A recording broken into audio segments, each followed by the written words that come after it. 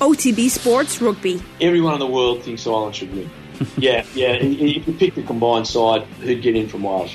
Jeez, no one, I don't think. Subscribe to the rugby stream on the OTB Sports app now.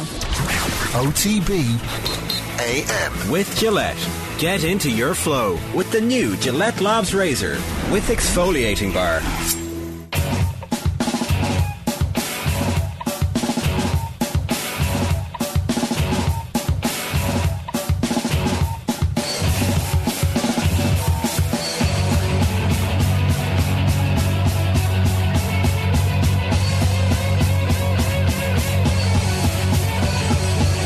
Morning, welcome. It's OTAM at 7:30. I have an itchy nose, and very good to see you this morning. Shane, how are you getting on? I think does that mean something else? Like when you get an itchy palm and you're like, oh, I'm coming into money. Or cold feet or itchy feet. Or you get like shat on by a bird and people say, oh, that's great luck. Somebody invented that at some point because it was really bad luck. There's no good comes from... someone was on a wheel of positivity, like it was January or something, and someone was like, do you know what, I'm going to turn this into something else. Shot on by a bird. Oh, you lucky devil. How did we end up talking about bird shit? Not sure, but itchy nose, you're going to fight somebody, Kathleen says. Oh, is it? Oh, watch out, Shane. Watch Steer out. Clear. At 10 o'clock I'll try and well, I don't want to pick a fight with you this morning. What I actually want to do is to say I couldn't believe yesterday, listen to the show, trucking along nicely, enjoying the various slots. Around the World comes on. I'm like, this is going to test my will to stay tuned. I really enjoyed it. Oh, did you, Adrian? I really, the arc of Around the World for me, Bill, has come full circle. Who paid you to say this morning? I'm telling you, I really enjoyed it. The stories were well selected. You didn't spend. I wasn't intended as a sideswipe. Yeah. Because I did really enjoy it. Okay, but I'll throw out a sideswipe while I'm at it. You didn't spend half an hour talking about like bone density. Yeah, true. I got a lot of tweets with bone density. You didn't. You got I think it might have been one. Certainly two, maybe. Really good. Wow, yeah. I feel like the sarcasm is oozing through your veins. Not as our friend would say, not a scintilla of sarcasm. Not a scintilla to be seen. Jesus, right. Well, maybe it could make a return on a Friday at some point then. Says you, I wouldn't go that far. Well, you might say that, and you might be right. But no, it was a strong slot. There were good stories. Good stories. They were worth talking about. Yeah, they were. You know? Like every week on the slot, you know. Some weeks are crappier than others, I'll admit. But I think the backfire. the hate it got off the back of the couple of Fridays we did almost added to it. It gave people a sense of ownership over it. Yeah. Not least me, but certainly the viewers got on board and were like... it's never coming from a place of hate, right? It's coming from genuine boredom. Right, yeah. Do you know? You were the kid in the back of class just not listening, weren't you?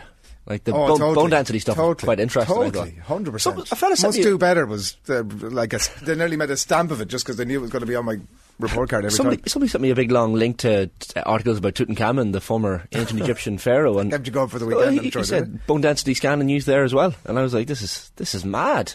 I'm learning stuff now. Maybe if you're not a history nerd, then well, that falls right into my wheelhouse. Fair. So anyway, thank you, thanks. I want to get back to the positivity. I really enjoyed it. Very good. Long may that continue, Shane. Absolutely. Bring it back. If it's going to be that quality, I'll happily have it on Friday. Fantastic. Don't be saving it for a random old Thursday. Right, yeah. Right, we've loads to get into, loads to come between now and 10 this morning for you. We do want to get into, you were out and about yesterday, Shane, at Croke Park. There was loads of stuff on the agenda about all sorts, really. There was, it would have been so long between drinks since we'd last heard from Croke Park, at the opportunity to ask some questions. Yeah. There was so much on the agenda. And we'll get to most of that, I think, over the course of the morning. What was the buzz down there? So it was the Director General's annual report. And so you're walking into the Croke Park Museum where the press conference was happening, and you're handed this big, thick manual, and you're given 20 minutes to comb over it. And I'm just like, here. So you're writing down things like, of course, not a lot of this is going to come up in the press conference afterwards, but finish on the day, Tom Ryan, not a fan. Not a fan. Now, he didn't rule out the whole penalty shootout thing at all, but doesn't like it. Have a replay. Well, that's a long-standing GA feeling. Well, of course, there's other reasons why a replay Which is would fair be. enough, I would. Yeah, you can make sense. Croke Park's money they made last year, the €17 million net contribution from the stadium itself, 7.6 million of which came from the 7 concerts. You had Garth Brooks, you had Ed Sheeran. He said there were no plans for concerts in Croke Park this year, and that was unlikely to change. Which I thought was strange, because it's a useful enough means of income for so the costly, GAA. Shay. So costly. It is, to put on a show there. very How could costly. you be thinking about it? Well, this is the thing. I think, if Taylor Swift comes over or whatever it might be, I think the government should step in and help fund it. Well, Beyonce, make it happen. Beyonce announced That's her what the tour nation the other wants. day, and she did not have Dublin on the tour. She had Sunderland on the tour, but no Dublin. I blame the CCCC for that. Yeah, 100%. Well, they're always to blame. It's usually either the CCCC or Paul Pogba that are to blame for everything, isn't it? According to Souness. But yeah, no, it was an interesting chat. A lot of numbers. The GAA are in a healthy position financially, I think it's fair to say, coming out of COVID, bouncing, because of course last year was kind of the first year where they had a bit of normality with the championship season. Quite happy with everything, but yeah, of course, then the press conference starts and the hands go up, and a lot of us were there to talk about two things: Katie Taylor, the fight not being in Croke Park in May, and then of course the Glenn Kilmacud saga, which was bizarre to talk about, I have to say, at the press conference. I'd say the Katie Taylor thing was nearly like a gift from the gods for them. It's like, we get to take a breather from this other stuff for a while. Distracting, I would say. You know, when a welcome distraction. Yeah, because it's a story that the Glenn Kilmacud stuff was quite evidently a story they did not want to talk about yesterday. As soon as the questions were asked, the GAA president, Larry McCarthy, very, very reluctant to speak. Let's talk a bit more about Katie. No more questions on that. Let's talk about Katie. Essentially. And all the questions on the Katie stuff were directed towards Peter McKenna, which I understand. It's kind of out of the GAA's wheelhouse. But yeah, the Glenn Kilmacud stuff it would come up, and Larry's response each time was, it's still an ongoing situation, so I don't want to comment any further. And then Tom Ryan did make an effort to kind of answer a couple of the questions, at least. But it was very much, do we have to talk about this? We've a quick clip of what was said. I think we might take that. Can I just ask on the Glenn Kilmacud situation? I understand there'd be a reticence, I guess, for the GAA to get involved, given they could, if you get involved in one case, you have to get involved in plenty. But could there have been a exception made, given it was an All-Ireland club final and such a big occasion? Well, if you don't, I'll have a go at that one too, Larry. Just yours, and again, I'll be careful. No is the answer, because to my mind, if you're playing junior D football in West Kerry, or if you're an all-star hurler up the top of Antrim, it's the same disciplinary system, and people are entitled to having the same rigour applied to it, irrespective of how good you are or the level that you're playing at, whether it's club or county or that. And also that competition started out with the normal disciplinary regime attaching to it whenever the first round of various county championships were around the country, and it's appropriate that the same regime would apply at the pinnacle of it as well. I wouldn't be in favour of a two-tier or multiple-tier disciplinary system based on how good the players are. Yeah, that's the GAA Director General Tom Ryan there at the press conference yesterday, and it was evident from after he asked the question, Larry McCarthy's body language was how, don't be asking those questions. You're not allowed to ask that question. And just to expand a little bit more on what Tom Ryan was saying to you and others yesterday, he talked about, he said interference or intervention by anybody in relation to the club final is dangerous and prohibited. And as he outlined there, whether it's a Junior F match or Junior D, as he said there, somewhere down the country or a Club All-Ireland at Croke Park, the same disciplinary process and rules apply. We're not going to operate a two-tier system. Larry McCarthy, who, as I said, his body language there suggesting he didn't want to talk about it, and his actual language saying very much the same thing, the GAA president refusing to answer questions on it. But he did say the process is in progress and it will work itself out. It will work itself out, said Larry McCarthy. And Tom Ryan then, last quote here, he said the safest thing we can do is abide by the process that is tried and trusted, and it works. It'll work itself out and it works. Now, I don't know, for anybody who's been paying attention over the last 2 weeks, it's very difficult to say that either of those things are true. I don't know how you can say that it's going to work itself out. If the system has to be respected, and I think we'd all have some understanding of that and respect for that, and that is fair enough, but it is reasonable to point out that a system that has absolutely no flexibility for someone in power at whatever angle to pick up a phone on Sunday night week or the Monday morning to start some dialogue, you have to accept that while you are respecting the system, that system is fundamentally broken. If we've allowed a situation which wasn't actually, it could have been solved even after the fact, you have to accept obviously as well that the full-time professionals who are running the GAA, the people you saw on your screen there, many of whom are brilliant people in their field. They're smart, they're articulate, they're educated, they're in many cases charismatic, and that they're totally hamstrung, obviously, by the labyrinthine system that exists around the governance of the sporting side of the operations around our national games.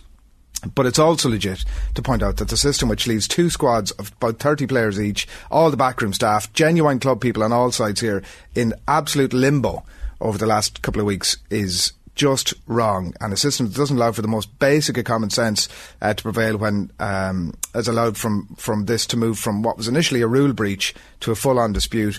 And you can use your CCCC and your CAC and your DRA for the challenging of a red card, but like a system that not only allows but actually designs that 2 teams have been left hanging with the anguish of all of this around them. They have holidays, we know they have weddings, we know they have jobs, there's accusations hanging in the background, and the system has ensured actually that was going to be the case, and the system is wrong and it has to be changed. And I think we need to look at that, and I think we need to discuss it. And I know that there's a difference between the 2 sides of the house here, the Katie Taylor side of the house in terms of the business running at Croke Park, and accept that, and then the game side of the house, which is that anybody who's paid any attention, who's ever been at Congress, can tell you it's a really hard system to affect and to work around. Nicky Brennan actually jumps to mind when he was on with you guys last week, and he was talking about it's grand to be thinking about that stuff, but who's sitting down now to try and change that rule? For me, nobody was talking about suggesting a 2-tier disciplinary system. No, I certainly wouldn't. I would agree that shouldn't be the case. And it wasn't my question either. No, but at the same time, I do think it's disingenuous to talk about 2-tier systems and to say that you can't have one system for a All-Ireland final at Croke Park and another system for a Junior D match in West Kerry. That's not what's been said. But what's fundamentally at play here is a national game that carried the national conversation. Yet 2 weeks on, here we are, right? Is different from a Junior F game in Kerry, and if the system doesn't allow for some of those people who are on your screen there, who, as I said, are bright, smart, articulate, charismatic people, to pick up the phone and say, lads, could we just jump on a call here and try and figure out what the best case forward is? Yeah. And there was almost this idea that you'd be offending Junior D footballers by not giving the same processes to them as for an All-Ireland club final, and the fact that at the start of the All-Ireland club competition they might have had different rules. It's a final. It's a showpiece event. You used a great word there, flexibility. The GA could have shown a bit of flexibility with this. That was the point of the question. It wasn't that there should be one rule for Junior D footballers in Antrim or wherever, and another for the All-Ireland club finalists in the senior level. That's not the point.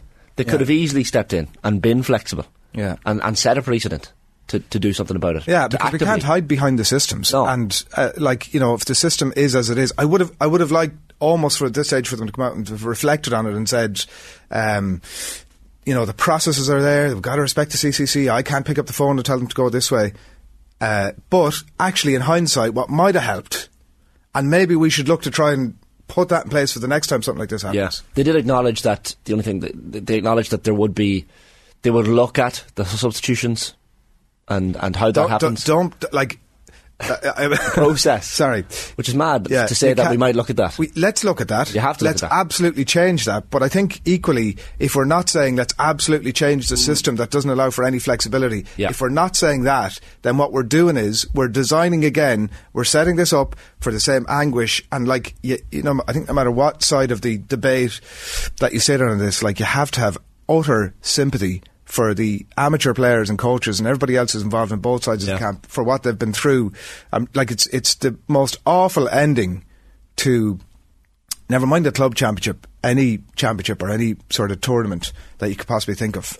Yeah, and Glen are probably feeling wronged by what happened at the end, and Kilmacud are probably feeling wronged by maybe some of the things that have been said about them. They are feeling wronged. Of course they are. On both sides. I understand, on both sides. But the point is, that all could have been avoided had the GAA been flexible and been proactive and said, as you said, on the Sunday or the Monday, replay. I think, because then the narrative wouldn't have been circling around in the media for the week and 2 weeks thereafter. So a proactive GAA avoids all this negative publicity and avoids...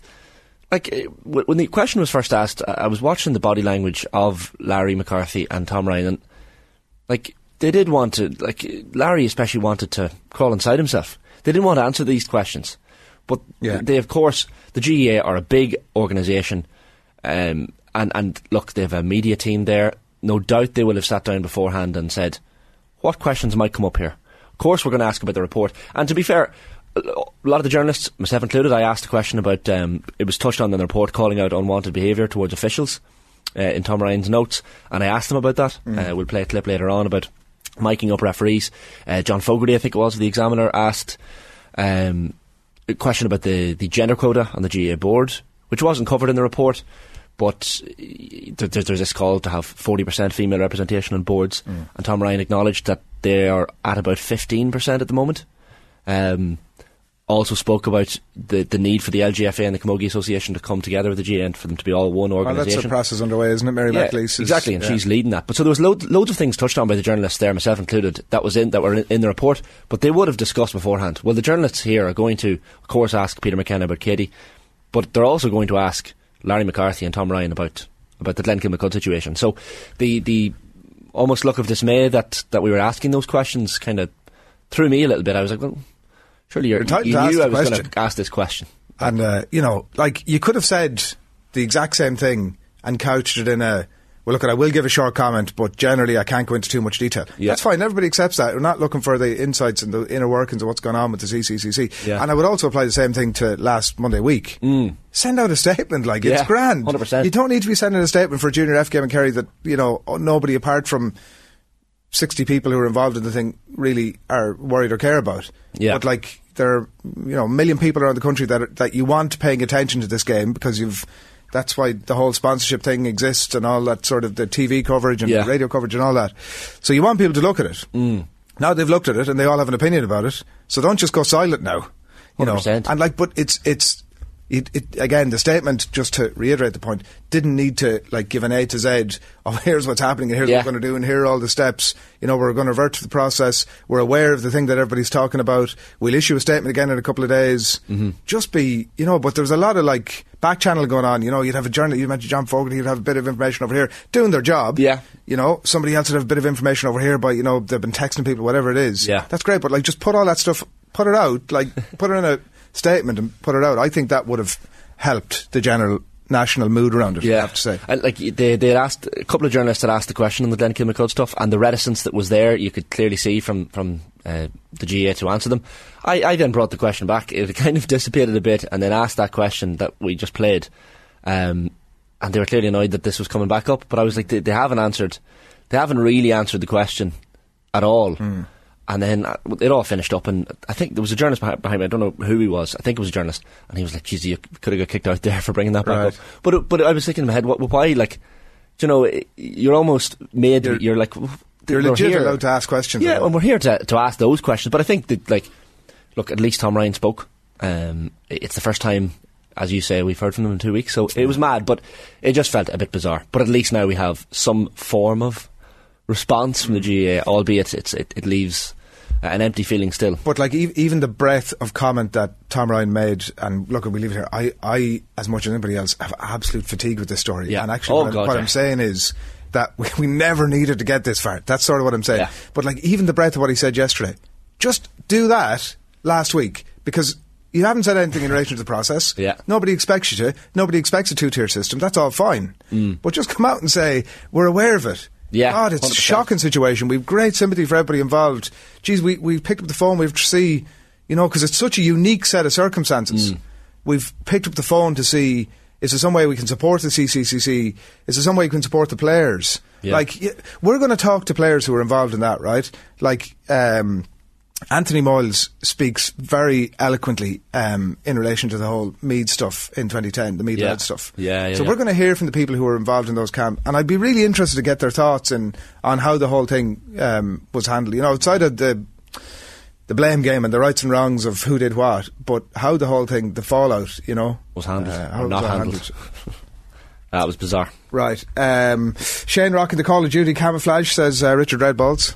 Yeah. Is it a shirt or is it a jumper or is it a coat? It's just like a shacket, is it? A shacket? I think I got it in a charity shop. A shacket? It's got the buttons. I could button. What's a shacket? It's like mixed between a shirt and a jacket. Wow. You learn something new every day. My friend Car Crash is back in the comments. He's my favourite person every Friday. How many segments of pure cringe will Shane get today?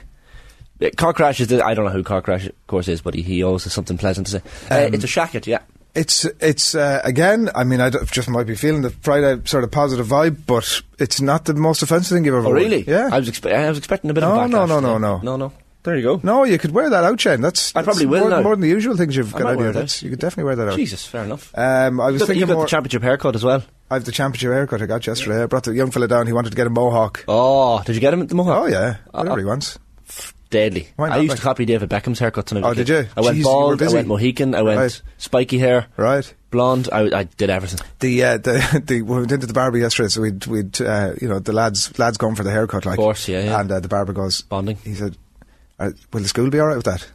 I felt like I was being asked, it's like questioning your parenting. Yeah, no, exactly. It was like, is there an adult around that somebody can sign off on this? But he got the mohawk. His hair wasn't really long enough to get the full sort of full effect of it. But the mullet is what the kids all want now, you know. Mullet, apparently, yeah. The Aussie kind of look. But should they be wearing that in Monaghan for years? They never went out of fashion. 100%. The 70s. It's always been the 70s in Monaghan. What else have we got going on here? Something about some kind of sacred cow, says Spectre Core in relation to the GA. Shifty Lad, morning to you, Shifty Lad, says the Katie Taylor in Croker wouldn't be great visually. Also, the potential of it lashing that day would be 50-50, which is a fair point. There's no roof to close there, and it wouldn't be great visually. I mean, I think the point is that it's a big stadium, but you'd be kind of going there in that understanding. There'd be big TV screens, that's just part and parcel. The weather is something people were bringing up as well. Just I'm sure the ring would be covered in some way, and hopefully that wouldn't affect the view of people in the stands. The talk from the Irish Independent this morning that the security costs were €500,000, which seemed to be the cut-off point. How much in the deal? 500,000, right? Which is a lot, but I mean, as Peter McKenna said yesterday to myself, that the cost, the fact that the idea from Eddie Hearn and Matchroom that this was going to cost up to 3 times more than the Wembley Stadium at Croker just wasn't true. So, last comment for the minute from Michael on YouTube. Good morning to you, Michael. If Crooks did the decent thing at the beginning, all of this would have been avoided. A lot of blame being placed on the GA when the culture within Kilman Crooks is the real issue. Like, sure, if you stuck to the process there, Michael, you'd know that they had no option to do what you're suggesting they do. Obviously, laterally, that did come on the agenda. Anyway, we'll try and leave it there. We will be coming back to the Katie Taylor stuff a little bit later on with our Friday fireside chat, but it's gone 10 to 8. Here's what's coming up between now and 10 for you this morning. Ronan O'Gara standing by to chat all things rugby, opening weekend of Six Nations. That'll be coming your way in just a moment. Lauren Jenkins, who's a reporter with the BBC and S4C, amongst others, will give us the Welsh angle. Martin Lipton, talk all things Spurs. We'll touch on Matt Doherty's transfer, of course, to Madrid as well.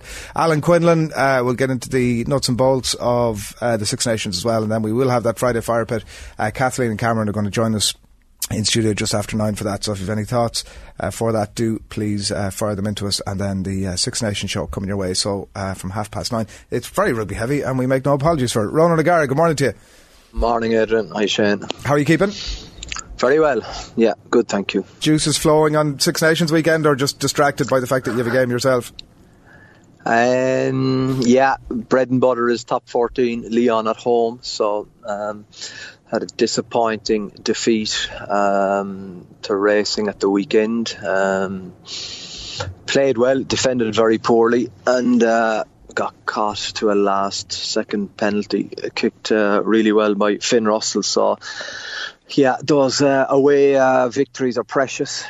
We pick up 1 point, but I think we left 4 points behind. Our attack was better than previous weeks, but was still inaccurate, and we only needed 2 more tries to obviously get the winning try bonus, which is different in the European Cup in France. You just have to score 3 more tries than your opposition, so it makes it quite exciting. If you're 3-0 up and in tries, but you concede a late try from whatever knocking off, you lose a point. So there's always kind of, I suppose, mini games within the games going on, which makes it quite good. Were you so like Russell kicks 9 out of 10, including the last kick of the game, to move it from a draw to a win? And are you sort of the fact that it was only going to be a draw anyway? Were you like, well, not a huge difference either way, or very frustrating that the penalty was given away and you concede that late? No, because it never comes down to it. We put ourselves in a position 40 metres out in front of the post that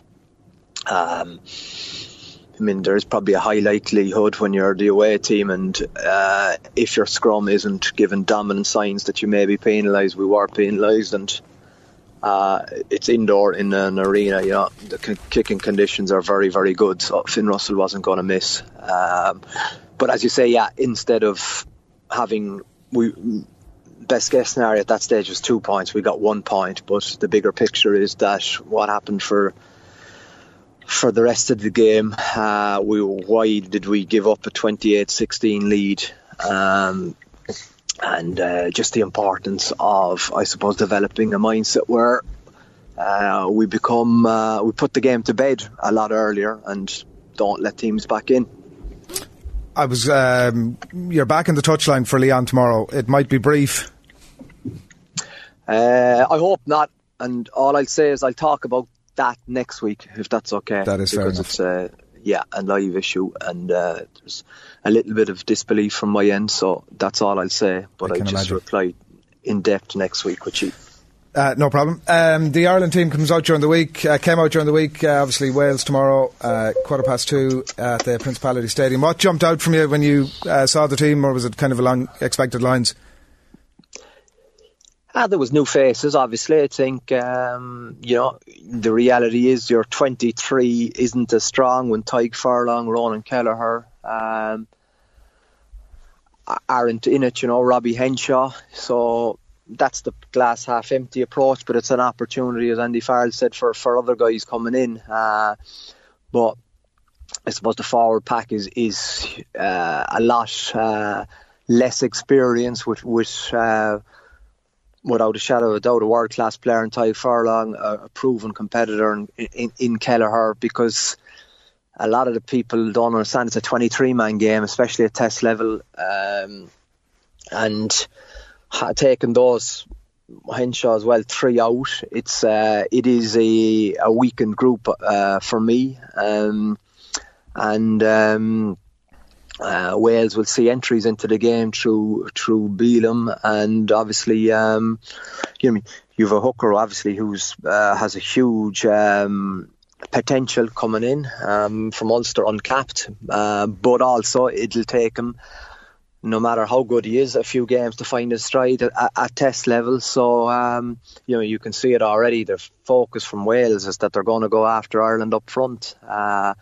But we've heard that before. But home advantage is absolutely huge in the Six Nations, and Ireland's record in Cardiff gives Wales hope. That is definitely not up for debate with me. When I'd seen Warren Gatlin's Welsh starting 15, Ronan, I was starting to think I was going to see yourself and Brian O'Driscoll named in the Irish team. It felt like it was a decade ago. There was time travel going on. So a lot of experience in that Welsh team, but of course Lee Halfpenny has had to pull out, injured late on, but still a strong team, albeit getting on in years, some of them. Yeah, but the one thing really that I think is really important is having experienced players, but you need that boundless energy of young guys that don't feel pain, that don't get really tired like experienced players do. Just the fact that at a certain age, that I think that chemistry between experienced players and young players, all guys really appreciate having and seeing guys in training just bouncing off the ground and knowing that if I kind of have my role right and they give the energy to this team and they kind of run non-stop for the 80 minutes or the 40 minutes the ball is in play, that's a good combination. Wales, it's an experienced team. You look at Liam Williams replacing obviously Halfpenny, but Liam Williams is a test 15 for the Lions, so he has proven quality. I think what Gatlin is that there's absolute certainty with Halfpenny kicking goals from 50-55 metres in a test game at home, and they are I suppose well stocked. It's just I suppose how many times he can keep asking the same players to do it, but he's got a few, I suppose, rookies in there that'll give energy to it. The Ospreys are probably in a better headspace than they've ever been, those players going into Welsh camp. So, it's just obviously a skill of Warren Gatland being able to come back and get a different response out of a lot of the same players. Is that possible? It'll be interesting to see. I'd seen some really interesting comments from Andy Farrell in the last couple of days, where he was talking about learning from other managers in other sports at the top level who've achieved consistently and kept their teams at the top. Andy had said he's met up with Mikel Arteta, he's met up with Alex Ferguson to, I guess, discuss more about achieving regular excellence. Is that something you came to my mind, Ronan? Like, is that something that you have looked to do as well, in terms of meeting up with managers from other sports to kind of nitpick and pick their brain as such? The reality is that's probably ahead of me. That's, I think, my Faz is obviously more down the road than I am in that regard, and I met him at the Ulster game actually, and it's just a guy who within 3 minutes of talking you want to spend more time with him. He has that usually open, interesting, easy to talk to personality where you just wish you had more hours to spend time with him. He was actually going to the bar, I think, in the Lansdowne for a jolly at Christmas time lunch, I think, and I wanted to join him. But you just love chatting rugby to him because he already has a huge foundation from being a champion of rugby league and everything. He like when he talks to those teams, he didn't mention Wigan, but Wigan were a team that dominated rugby league and made other people, I suppose, redefine or re-challenge what they're going to do. And it's, of course, you needed to do. I suppose, where I am in my headspace, it was last season we wanted to be the first group to win something. We did that, so obviously then the mindset and the story has to change. So when you win something once, you're trying to, and it was interesting, it's the same language, you're trying to develop continued excellence. But to develop continued excellence, you need to be consistent. That's why last weekend stung me. We had 4 wins in a row, playing pretty averagely. And then you go to racing and you put an emphasis on attack because you're playing in an indoor hall or an indoor pitch for those people who aren't aware of it. And then you forget that, so we're putting emphasis on attack, so it's optional to defend. So we played two-handed touch in defence and we conceded 39 points. So that blows a lot of what you're trying to do up in the air. It makes you question a lot of things. So this week is trying to, I suppose, re-establish what we're trying to respect in our values and our standards and our behaviours. But the bigger picture is, if you want to get better and grow, it's absolutely imperative that you chat to other managers who have achieved success, continued success, and made their environments elite. Shane mentioned there obviously about Warren Gatland, Ronan, and the team that he selected, and I think the inference generally is that it's seen as a bit of an old school approach, and we might see a bit of sort of Gatty ball or whatever, Wazzle ball, whatever we want to call it. What about the flip side of that, like a lad who's 25 years now at between his Connacht and Ireland days, at the top level of the game? It's an incredible longevity. Yeah, but I think it's the exact same. I think the man behind the coach is very interesting. Warren Gatland, he's an interesting man. He's engaging.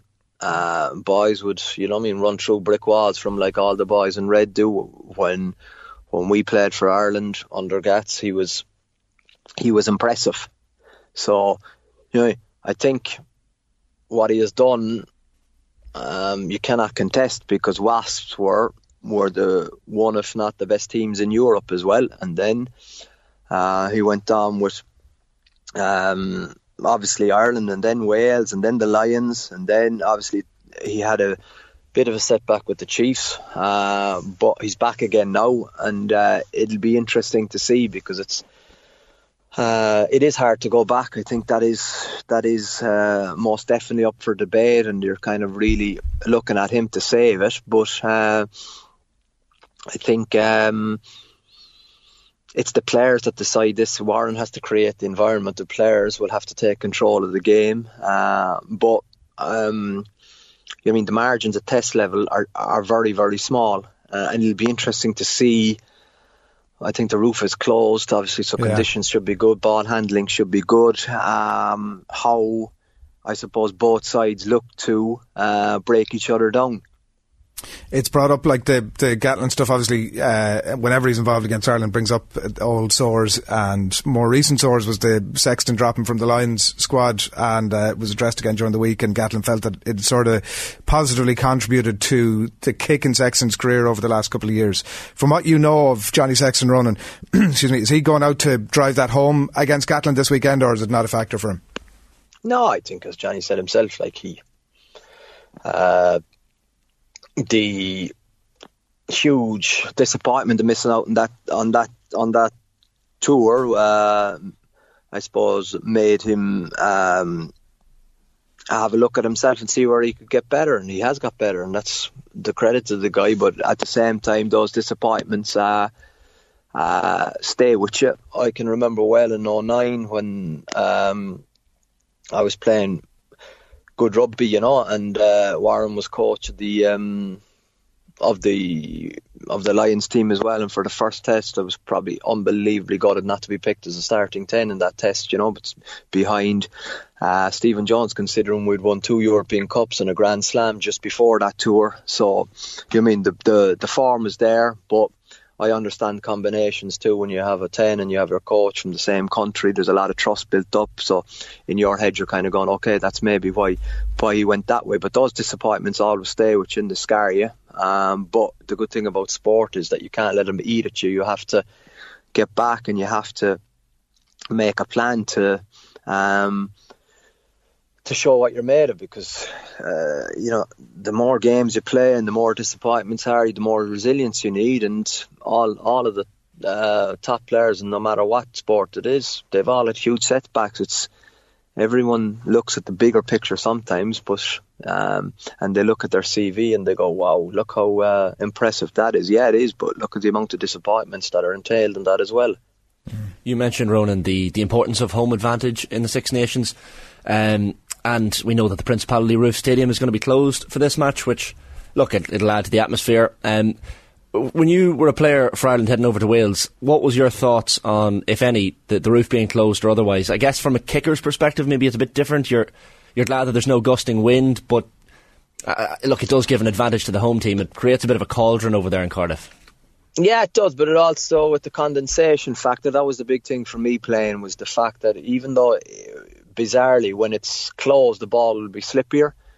Right. Because of 80,000 people going into an environment, and however that condensation effect is created by people's body heat. So that's, obviously it isn't an issue at line-out because the ball gets dried at line-out time. So, you're going to have dry ball for set-piece attack.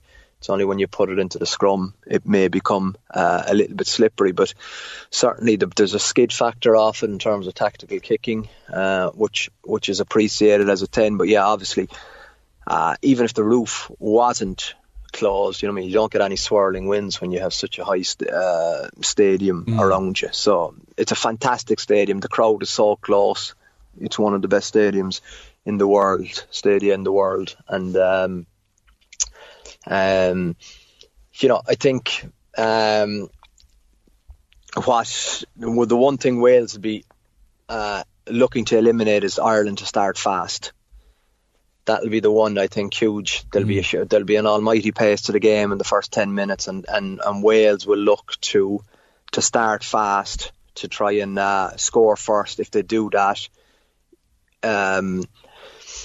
scoreboard pressure is something that will put stress on Ireland, while conversely, if Ireland score first, it may lead to a comfortable afternoon, and that is exactly what the home supporters and the home team don't want.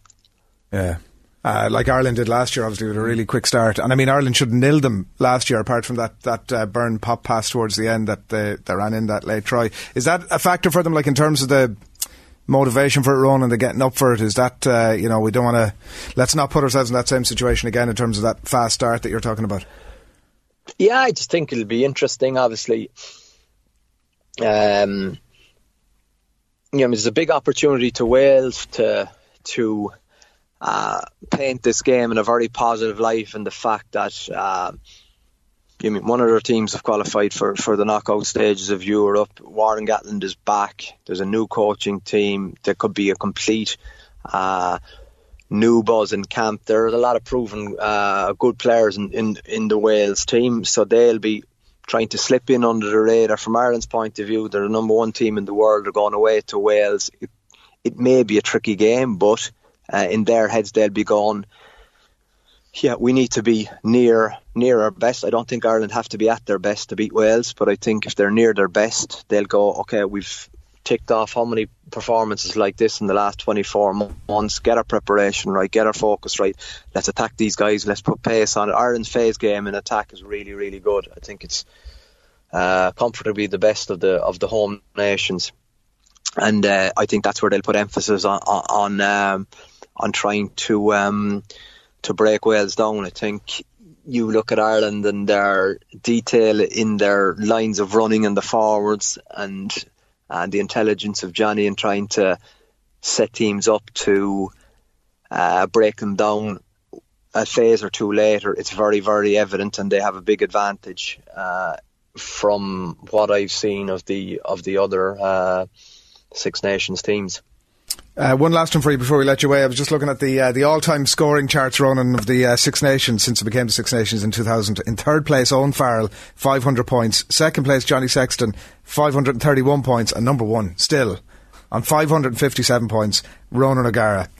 He's only got 27 more points to overtake you. It's probably going to happen in the next few weeks. How will you feel about that? I wasn't even aware of that, obviously. It's fantastic to have scored so many points, it's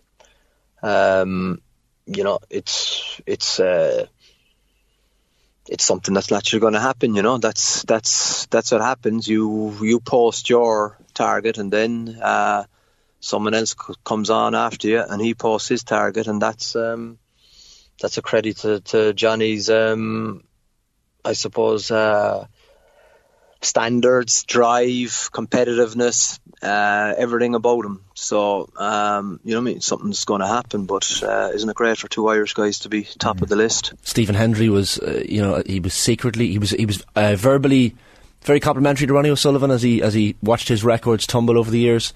But I think when Ronnie got to the 7th world title and equalled it, he was secretly fuming, you could tell. So Ronan, I think you're going to be outwardly congratulating Johnny when it happens, but secretly, I'd imagine inside you'll be like, If Decky had just given me a few more games. No, but that's, that's something that you learn in sport too. It's easier to chase than post, Fair. So, that's why I think winning Europe at Munster too, obviously Ulster were the first team, but it was without the English teams.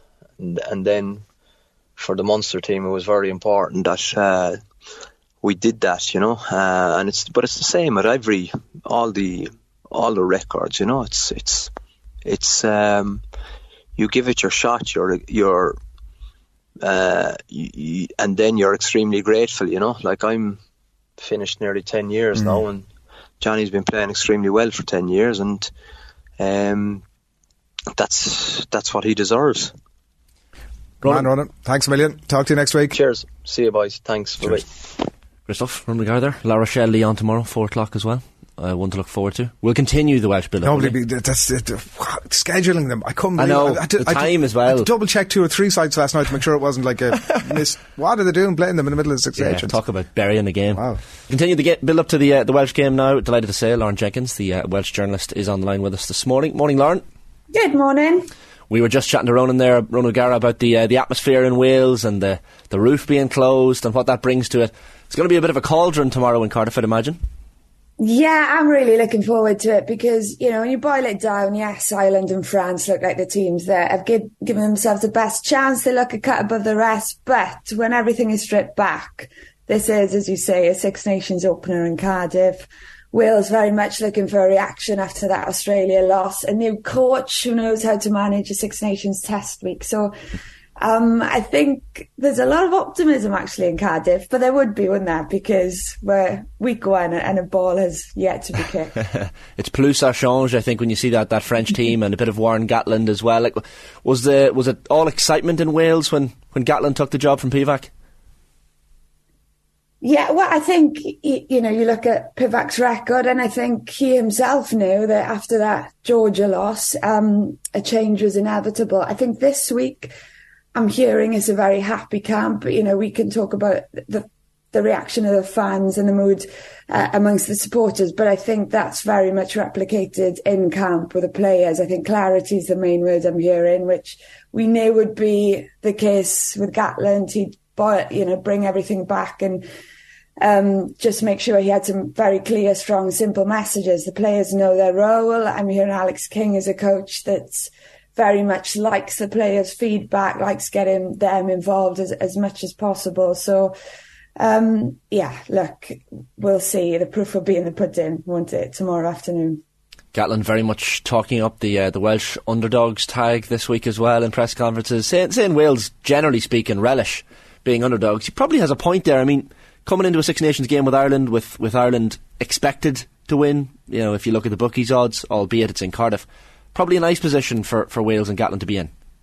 Yeah, and he's also gone back to his tried and tested, so it's a pretty familiar position to him. He'll be walking through his Gatland gates tomorrow with knowing he'll have George North, Justin Tipperick, Dan Biggar, Ken Owens, Alwyn Jones, even players like Scott Baldwin he's brought back on the bench. So he's got a lot of experience there, and players he know. I mean, he said, I think in his Telegraph comment yesterday, he basically repeated the same quote he'd said in 2019, is I asked these players to run through a brick wall for me, and then they turn around and say, okay, what do you want me to do the other side, right? So there's a lot of belief there amongst the players.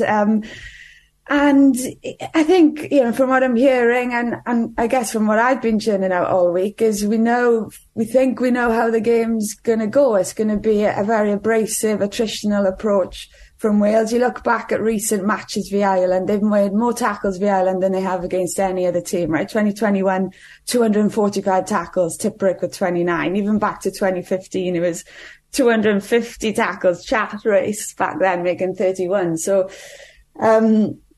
you think they're going to play better without the ball and just go out there and try and suffocate this Irish side. But, who knows? As much as you love having him back, Lauren, we also enjoy the constant sort of narrative, maybe from Gatland. He said a couple of years ago, there's the one team we love beating more than anybody else. It's the Irish. And I mean, that might be especially true from him. There seems to be like a weird... we're all supposed to be Celtic cousins, we're all supposed to get on. There seems to be like this weird sort of undercurrent of, I'm going to use the word dislike, but there might be a little bit stronger than that, between the two nations almost. Yeah, that it's not just between the two nations, it's probably quite personal, isn't it? I mean, the way Gatland left that job in Ireland, but yeah, look, I think history, also recent record. I was quite surprised to be reminded at the start of the tournament that Wales had won the last 4 in Cardiff against Ireland, because in recent memories, particularly under Pivac, you're thinking of quite convincing Irish victories. So that will certainly count for something. And yeah, look, it's the first match, and how many times have we used the word momentum so far this week, right? It's a cliche, but it's true. And, if Wales somehow manage to grind up to victory tomorrow, then they're away in Scotland. They've only got, they've got 2 home games, but they're the 2 toughest bar France, but England and Ireland at home are going to be 2 fantastic atmospheres to be part of it in the Principality, for sure. There is that undercurrent, isn't there, between the two? Like, even we had Tom Shankland on the show the other morning, Lauren, and he straight away, it took him seconds to bring up Ireland's per record in a World Cup. Like, he just couldn't help but get the dig in there. But I guess we want that. Like, if there's a bit of edge around these Six Nations fixtures, it adds a bit of crack to it.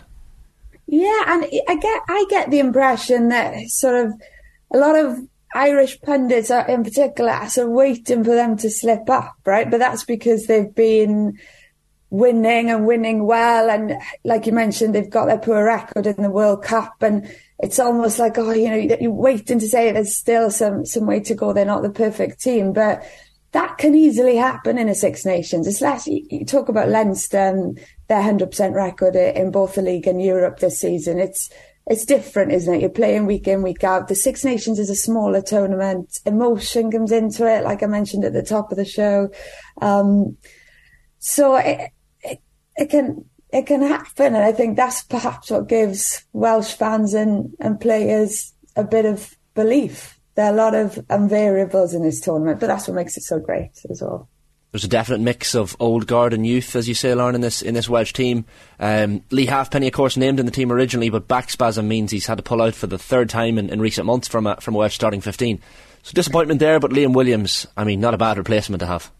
Yeah, I was asked yesterday, what do you make of it? And I'm sort of indifferent about it, because ultimately you got a player with 81 caps replacing a player who has 97 caps, and they're both different fullbacks, but they're both class in their own right. I think there is a concern that Liam Williams has only played 180 minutes of rugby this season, so it's a tall order for him. But I think I'm just more disappointed for Halfpenny on a personal level. 97 caps, a player who's so deserving of getting to his 100, and I'm sure he will. But the third time he's pulled out of the starting 15 since, in a few months. It happened twice to him in the autumn. So, yeah, just hoping it's a back spasm he can get over pretty quickly. But, yeah, you see there's a balance of youth and experience. There's only 3 players in the starting 15 who are under the age of 27, Rio Dyer, right, Jack Morgan and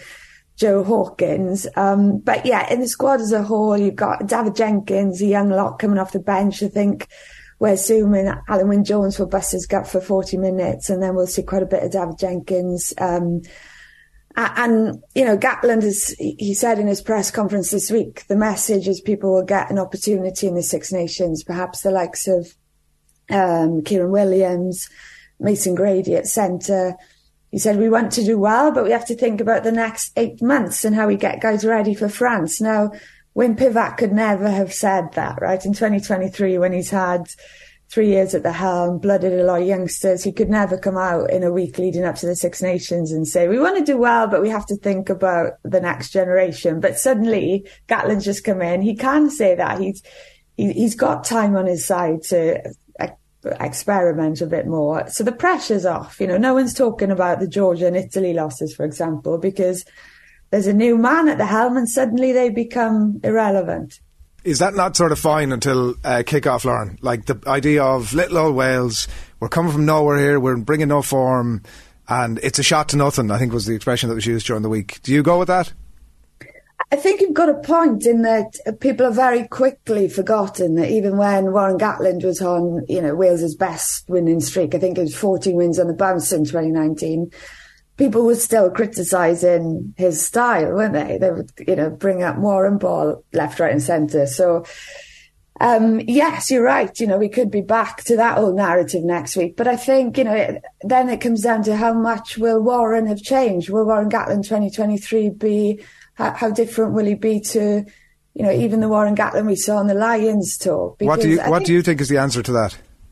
Well, I think it's how much time has he got on his side? I don't know whether we'll necessarily see it in game 1 or 2, but he's a smart coach, and I think wouldn't he love it more than anyone if he, could come out and do something or find just, a way or two to unlock the Irish defence. He'd be sitting there thinking, well, you've all been bringing up the phrase Warren ball for the last however many years, and look at me now showing you something different. So it's just whether he's got enough time as how much Alex King brings to the attack. I was actually quite disappointed that he wanted Howley, because for me that was just going back to I wanted to see a fresh voice, but I wanted Warren Gatland to want a fresh voice. Yes, we've got Alex King. We've got to remember, it's him and Forshaw that are spending the most time on the park with these players. So, yeah,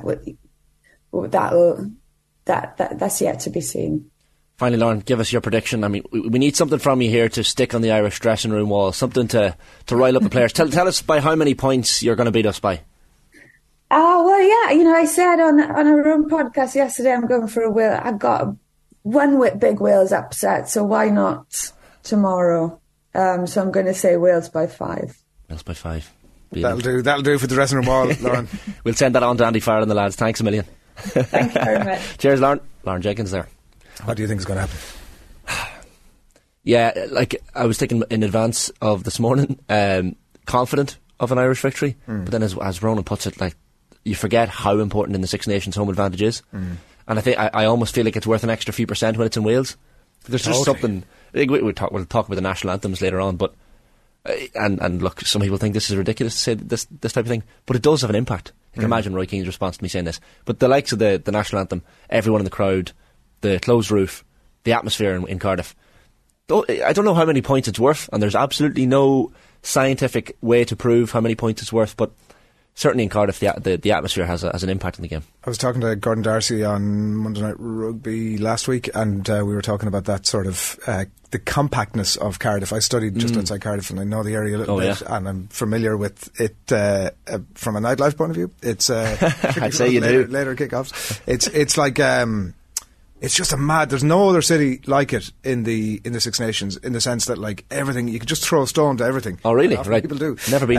It's there's like one main street, and the stadium is right there, and all the hotels are right there, and, like, when you go to Twickenham, it's a suburb of London, and grand, once you get the train out, you'll see some Scars and stuff doing the rounds, and then the area around it with all the, the hot dog sellers and all that stuff in the front gardens on the way down, and you start to tap into it at that point. But it's off out in the suburb.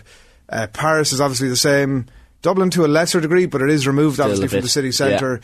Edinburgh is kind of similar-ish to Dublin in that sense. Cardiff is just, everything is there. It's right there, and everything's on top of each other. And Gordon Darcy was talking about, like, that does feed in as a player. Like, you're getting out of your hotel, you're seeing all the fans around straight away. People are over looking for autographs. It is a different feel about it, I think, that probably does feed into when the players are stepping out of the tunnel. How many years were you in Wales? 3. See, I did slag the Welsh off in a few shit limericks earlier in the week and kind of abused them as a nation, so the valleys were shit. But I have to say the Welsh accent is for me number one. Aaron's accent was pure Cardiff. Fantastic. How's your 3 years is enough time to pick up a Welsh accent? Yeah. No, I mean, have you heard me recently? Do you want to try it? Have you heard me recently? That's not bad. No, I wouldn't be. I wouldn't. Cardiff. Yeah, it was good. Like, as soon as you started speaking, Lauren, there, I was like, oh yeah, I love the Welsh. Cardiff. It's an interesting city, and it's an interesting country, and I don't know why we have to hate each other, but I think we do. Because we both. I was going to say we both like to dislike the English. In a sporting sense. That would, in some way, try and unite us a little bit. Yeah, but because we do like the Scots. Like, we like to beat them. Yeah. But we like to have a beer with them. I'm not sure the Welsh. The Welsh and the English are more aligned in many ways. Culturally. Wow. Possibly. Clip that. Well, Scotland and England have have the history that goes all the way back. You're talking about Lauren putting something up in the Irish dressing room. That's Gatty has tuned in this morning, and he's like, lads, they've basically said we're English. Not quite, but the accent, near the Welsh-English border, there's not much of a difference, whereas if you go to the Scottish-English border, I think there's a divide there once you cross the river. Wow. And Scotland have William Wallace and the whole history, The Welsh have been shat upon from a great height for a great number of years, and, like, Maggie Thatcher was basically the sort of death knell in... I certainly take the point of the Englishness... Well, the independence referendum they're talking about. The Scottish independence referendum is going to happen within the next 5-10 years, whereas the Welsh one... Well, they already have Welsh are already way ahead of the Scots in that regard. They have their own parliament and all that sort of stuff. And, like, the nationalism is Welsh relations. Nationalism is a big, it's a big thing. The pride in the language, proud people, but yeah, there is a blurring of the border. Perhaps I'd say that's probably a fair enough observation. That's all. I just don't know why we need to hate each other. No, I like. It feels a bit like, I know the Banshees of Inisherin has been mentioned earlier. There's a little bit of that. I don't like you no more. Why do we not like them no more? Do we not like them no more? They're proud people. What's the film where the hill that became a mountain? Is it? Oh yeah, I don't know what the exact name of the film. Someone can tell us in the comments. Where they bring stones. The true story. They bring stones up the hill to create a mountain, because a mountain is a specific height, a very specific altitude. A hill becomes a mountain. So like, I love the Welsh. That attitude of carrying stones up a mountain or up a hill just to make it a mountain. Like that's an Irish thing to do. It's petty, pointless and petty. But you know what? We're going to make this a mountain, and it's going to be our mountain. Do you know, there's a sense of pride and belonging, and as you said, a bit of nationalism and patriotism. They belt out the national anthem, which I really enjoy as well. So I don't know why we hate the Welsh. I love them. It's a separate show. We'll dedicate a full show to that. We'll get into it, yeah. Are we not going to talk about Tom Brady retiring? Wonder Spectre Core, Adrian's favourite. It's just basically the answer I give to any American football question that comes up in the crappy quiz. Cardiff is brilliant for a night out, says David Kelly, in the same breath saying Scotland has its own parliament. I was going to say, stick to sports, lads. Nicola Sturgeon will be on the phone now in a second. Wales are not even a country and just a county of England. That's a bit full on. We don't endorse that. If anybody from Wales is watching, the man who went up a hill and came down a mountain, is it someone says the Englishman who went up a hill and came down a mountain. I think that's it. Who was in that? What's that film about your man who went up the mountain? And it's a 1995 film. The Englishman who went up a hill but came down a mountain, starring Hugh Grant. What's that about? Colin Meaney's in it as well. It's a bit like Snakes on a Plane. What's that all about? Colin Meaney, of course, in Snakes or he wasn't in Snakes on a Plane, he was in Con Air, sorry. Great film. Cult classic. Don't know why it came into my head, but anyway. Neither do I. I'm still wondering. We're talking Wales, yeah. Do keep the comments coming into us. It's 8:30. It's Friday morning. It's OTB AM. We've Alan Quinlan still to come. We're going to talk a little bit more about the rugby. We're going to talk to Martin Lipton in just a moment, and we have our what's it called? Friday Fire Pit. Friday Fire Pit. Kathleen and Cameron are going to join us in studio to talk about Katie Taylor. And there was two other really good topics. Miking up referees. Yeah. The national anthems. Yeah. Do you know the words to the Irish, to Our On the Vian? Let us know in the comments.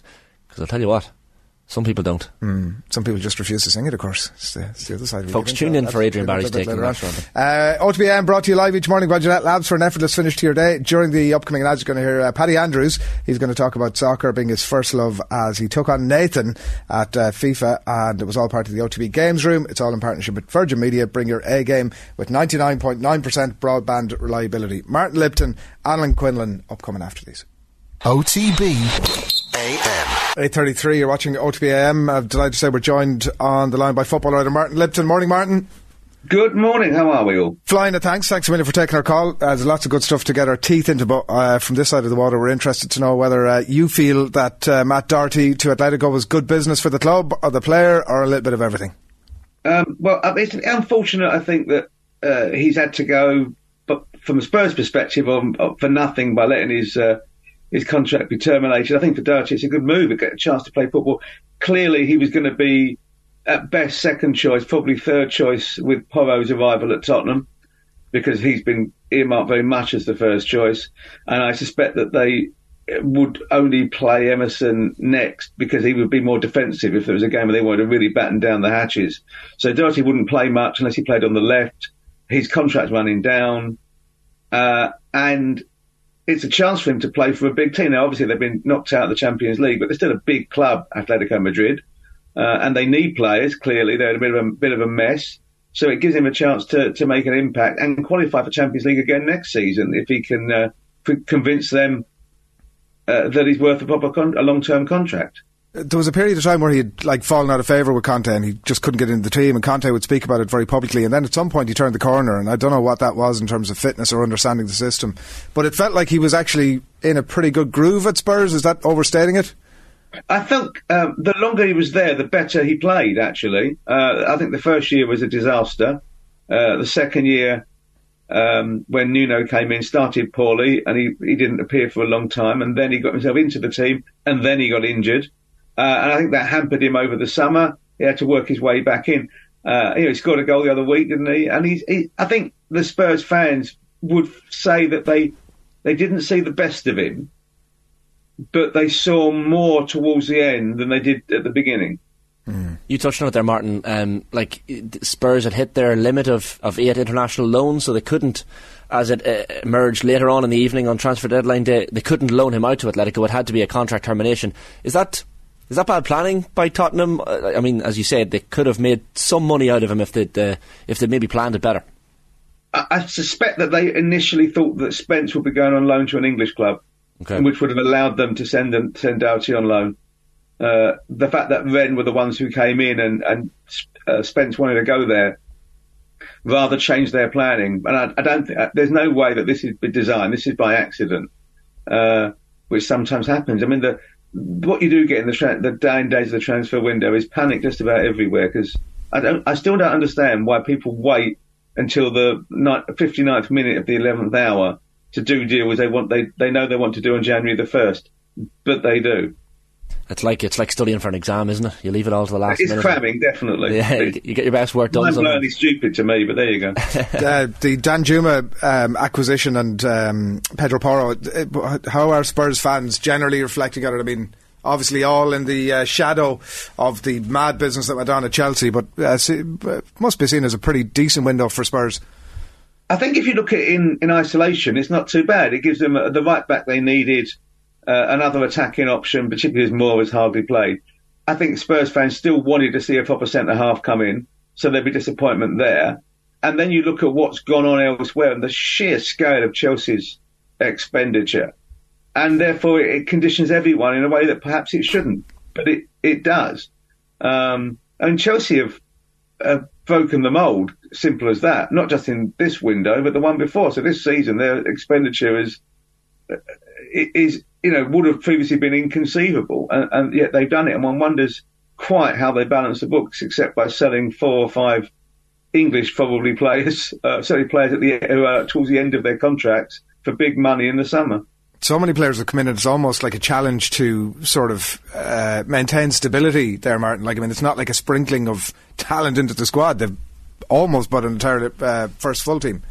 Well, they have bought the new team. I think that's the signal to those who were here before that they're not going to be part of the long term. In fact, they're not even going to be part of the short term. Really, they'll be part of they'll be gone in the summer. There'll be a mass clear out. And a bit of that is the first time in the 20 odd years since Ivanovic took over, it's the players who are being got rid of, not the manager. It's a clear decision made by the new owners as a signal to the dressing room that we run the club, you don't. And let's be honest, the Chelsea dressing room has effectively determined for many years who the manager will be, or at least when the manager would go. Does it create a dangerous precedent in football, Martin, seeing Chelsea spend? I saw someone pointing out the amount of money they'd spent for almost a little bit more. They could have bought West Ham United, which kind of puts in perspective the amount of money Todd Bowley has thrown out there. It's a bit mad. It is a large sum, and it's unsustainable. You can't keep on doing this because the club would go bust, or at least it would breach all the rules and therefore be banned from Europe in 4 years. So this is a one-off hit. The problem for Chelsea, or the dilemma, is they bought 15 players. At least 8 of them have got to really work, because if they don't and they want to get rid of them, they're going to sell them for a loss, because it isn't just the transfer fee, it's the amount left on the transfer fee when you've amortised over such a long period of time. So if Mudryk doesn't work, I think he will, Mike, but if Mudryk doesn't work and they flog him for 40 million in 4 years' time, that's zero. That's not 40 million they bank, that's nothing they bank, because they still owe 40 million from the original transfer. So they can't afford too many flops. And they also absolutely have to be in the Champions League, because that's 80 million in revenue. Yeah, another challenge for Potter ahead. Quirky on YouTube here says, Martin, any thoughts on who might be future Spurs keeper?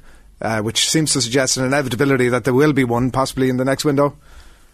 I think they're looking to buy the replacement, whether that's the immediate replacement for Luis or the one in a year's time. They've looked at a few. Melié's been considered, Raya at Brentford. I did see him linked with the chap at Atletico, but I'm not sure that he's had a great couple of years, actually. They clearly, it's coming to that point.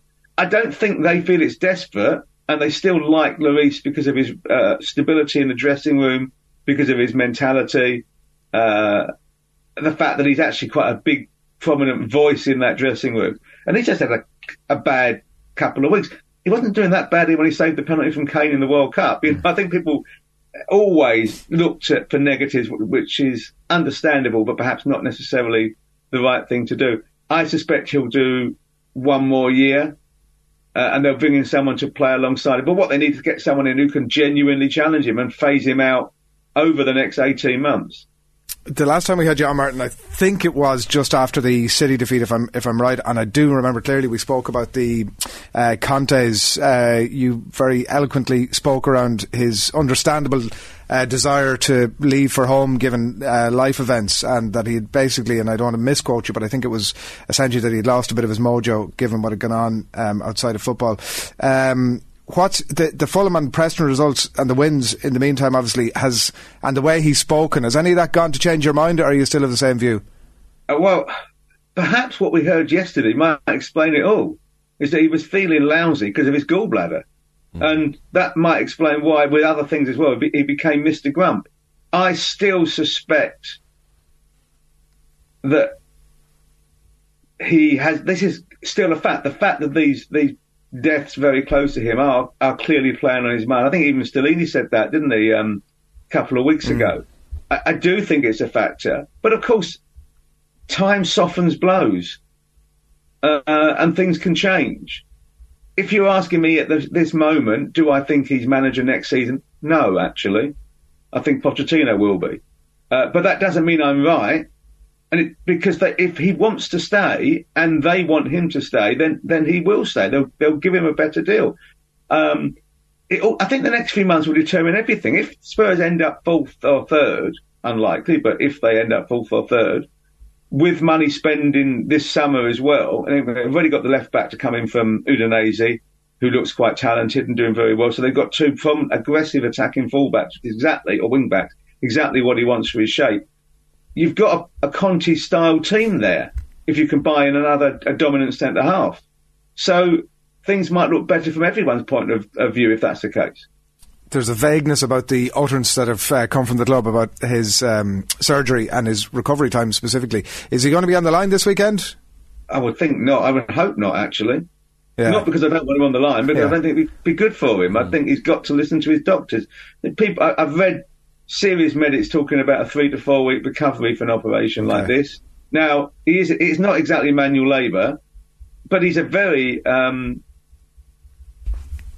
full-on coach. He's a micromanager on the training field, and you can't do that if you're still feeling pain. And what I also read somewhere is that as a consequence of this operation, he'll feel quite potentially very serious pain in his shoulders because of the gas that's released by the operation. So, probably the best thing would be to try and have a week or 10 days, fortnight recovery and then come back rather than trying to come back too early. But he's a football manager and you never tell them what to do. And it's nightmare timing, isn't it? Of all the teams to be playing. Yeah, I suppose it's a bit of a shot to nothing, isn't it? Because although bizarrely City have never scored at the Tottenham Stadium, they're going to soon, aren't they? They're bound to because they're really good. And I don't think too many fans going there in normal circumstances would expect Spurs to get a win on Sunday. I certainly wouldn't. Christian Stellini, the assistant, was the man who took the line in November when Conte was suspended against Marseille. Martin, is it him straight away in taking training and on the sideline for matches, or what's the leadership? He's his.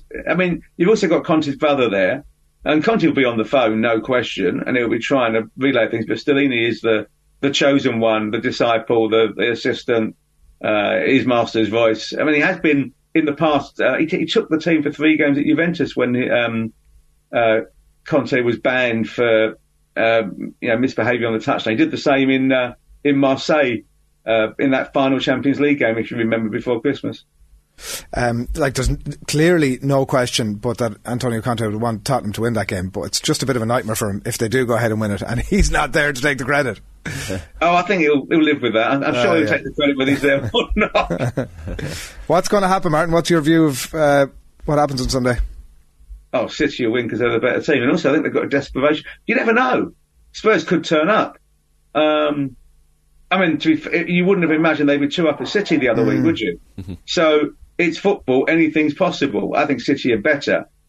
But, the ultimate irony from a Spurs perspective would be Spurs beat City and therefore hand Arsenal the title, wouldn't it? That would be the kick in the guts for any Tottenham supporter. But so it goes. But more important for Spurs is finishing top 4. Now, beating City against the odds will get them level on points with the clubs above them and right in that mix. They were I was so close to blowing open the whole thing against City that day. Hanging on at 2-0 even for a draw at that stage. Obviously hugely increases their opportunity to get into the top 4, blows open the title race. You just can't trust them, Martin, is the Never issue. Could. Yeah. But this is one of the reasons people support Tottenham Hotspur, because you don't know what you're going to get from day to day. There's none of this certainty of glory or, oh God, we'll lose again, or there's a bit of that. Because you just don't know. And you never have. Certainly not for the last 40 years. But part of being a football fan is that uncertainty. Because only one team can win. If you only support the winners, what would be the point? It'd be dull. You're allowed to support teams that let you down. And part of it is it's a way of getting out things from all your pressures at work, isn't it? That's football. That you want to win, but it's about being... Most people want to go to be with their pals, because it's tradition, because it's a family thing, because they want to take their kids, whatever it might be. The event is what matters more than the result. Result helps, but it's the event that matters. You mentioned, Martin, the desire of Spurs fans to have picked up a decent centre half in the transfer window. I guess now you have to wait until the summer. Any names that were mooted in particular? I'm thinking of Harry Maguire sitting on the bench at Old Trafford. No, they're looking at Hincapie at Bayer Leverkusen. It's definitely one they're looking at. There's the Korean who is now at Napoli, used to be at Ferencvaros, although I think, why would you leave Napoli at the moment? They could be the best team in Europe. Certainly it's a shout for them. They're definitely the best team in Italy. And there's another couple that, they were interested in Skriniar, but he's done for PSG in the summer. In fact, that's why they tried to get him through a bit early, but he's on a free transfer to them. But I don't think there's any serious interest in Maguire at this point. They may come in the summer, who knows? I don't think he's the worst option in the world, to be honest. Really? I'm surprised that a team with top 4 ambitions would be interested in Harry Maguire. Well, he's a good English centre-half. He's had a bad trot, but did he play badly in the World Cup? He seems to have the ability to raise his game for England. Could be a good fit. In a way that I think there will be a lot of United fans very frustrated with him. Well, it's interesting. I think possibly the biggest problem for Maguire, and it wasn't his fault, was the price tag. Yeah. If he'd been a 45 million centre-half rather than 80 million centre-half, he'd have been judged differently. Well, he wouldn't be an 80 million centre-half now, he'd be a 30 million centre-half. And to be fair to Maguire, he's a proper professional as well. I know, most players are, but, he puts the head down and he hasn't put in a strop at Old Trafford, as he's been sitting on the bench. He came off the bench the other night against Forest in the Carabao Cup, but he just hasn't got the game time, and he hasn't been complaining, which is a good mark of a player to bring in. Yeah, I think that's it. It can't go on forever, because if it goes on forever, you're Phil Jones, aren't you? And it looks as though you're not that fussed anymore. You're just staying for the money. So I think if he doesn't play much between now and the summer, and it's clear he hasn't got a future, then he knocks on the door. But he doesn't want to be disruptive. Maybe he thinks that actually there's still a chance I'll be getting him really involved by the end of the season, because footballers need to be optimistic, don't they?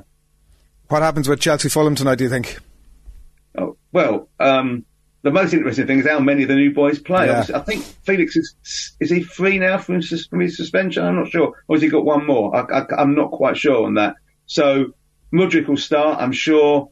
If Enzo's registered, I think he is, he'll start. It will be fascinating to see how it all comes together, because there's an awful lot of them. And what also be interesting will be the attitude of the 3 or 4 of the senior, older players, I don't count Santos, who've been signed, who then get told, sorry, you're not in the Champions League squad, because they can only change 3 of those, and that will be public. Well, the deadline for that was midnight last night, so UEFA will publicise it either today or tomorrow. I think Chelsea will probably have to put it out today, to be honest. Yeah. All right. Well, look forward to the weekends. Thanks a million as always. Martin Lipton, writer with The Sun. Thanks a lot. Thank you. Bye-bye. Cheers. 10 to 9 on this Friday morning. That is really interesting and thoughtful stuff as always. I think I think Chelsea should rebrand and rename as Chelsea Crooks and play like 12, 13, 14 players, because there's too many players there in the squad to keep everyone happy. So I think Graham Potter should probably look at, it's 11 aside, but there's no danger in throwing in a 12th or 13th player there. Bobby Dwyer, I might be in the minority, but good window. Danjuma brings cover and improves starting 11 with Porro after crying out for a right wing back for 18 months, arguably longer since Kyle Walker left. Bobby Dwyer, by the way, who said he's heading over to Spurs City on Sunday, thinking Spurs can sneak a win, and looking forward to seeing the best striker in the world, and looking forward to seeing the best striker in the world and Erling Haaland. Oh yeah, I love it. I played pool with Bobby Dwyer last week. Was I telling you? No way. Yeah, friend of the show. He's a mate of a mate. So I just thought your DMs were open for anybody who's like. Oh well, they are open for anyone who wants to have a chat. But yeah, no, a good man, big good friend, Spurs big fan. friend of the show, regular commentary. Yeah, and literally loves the Spurs.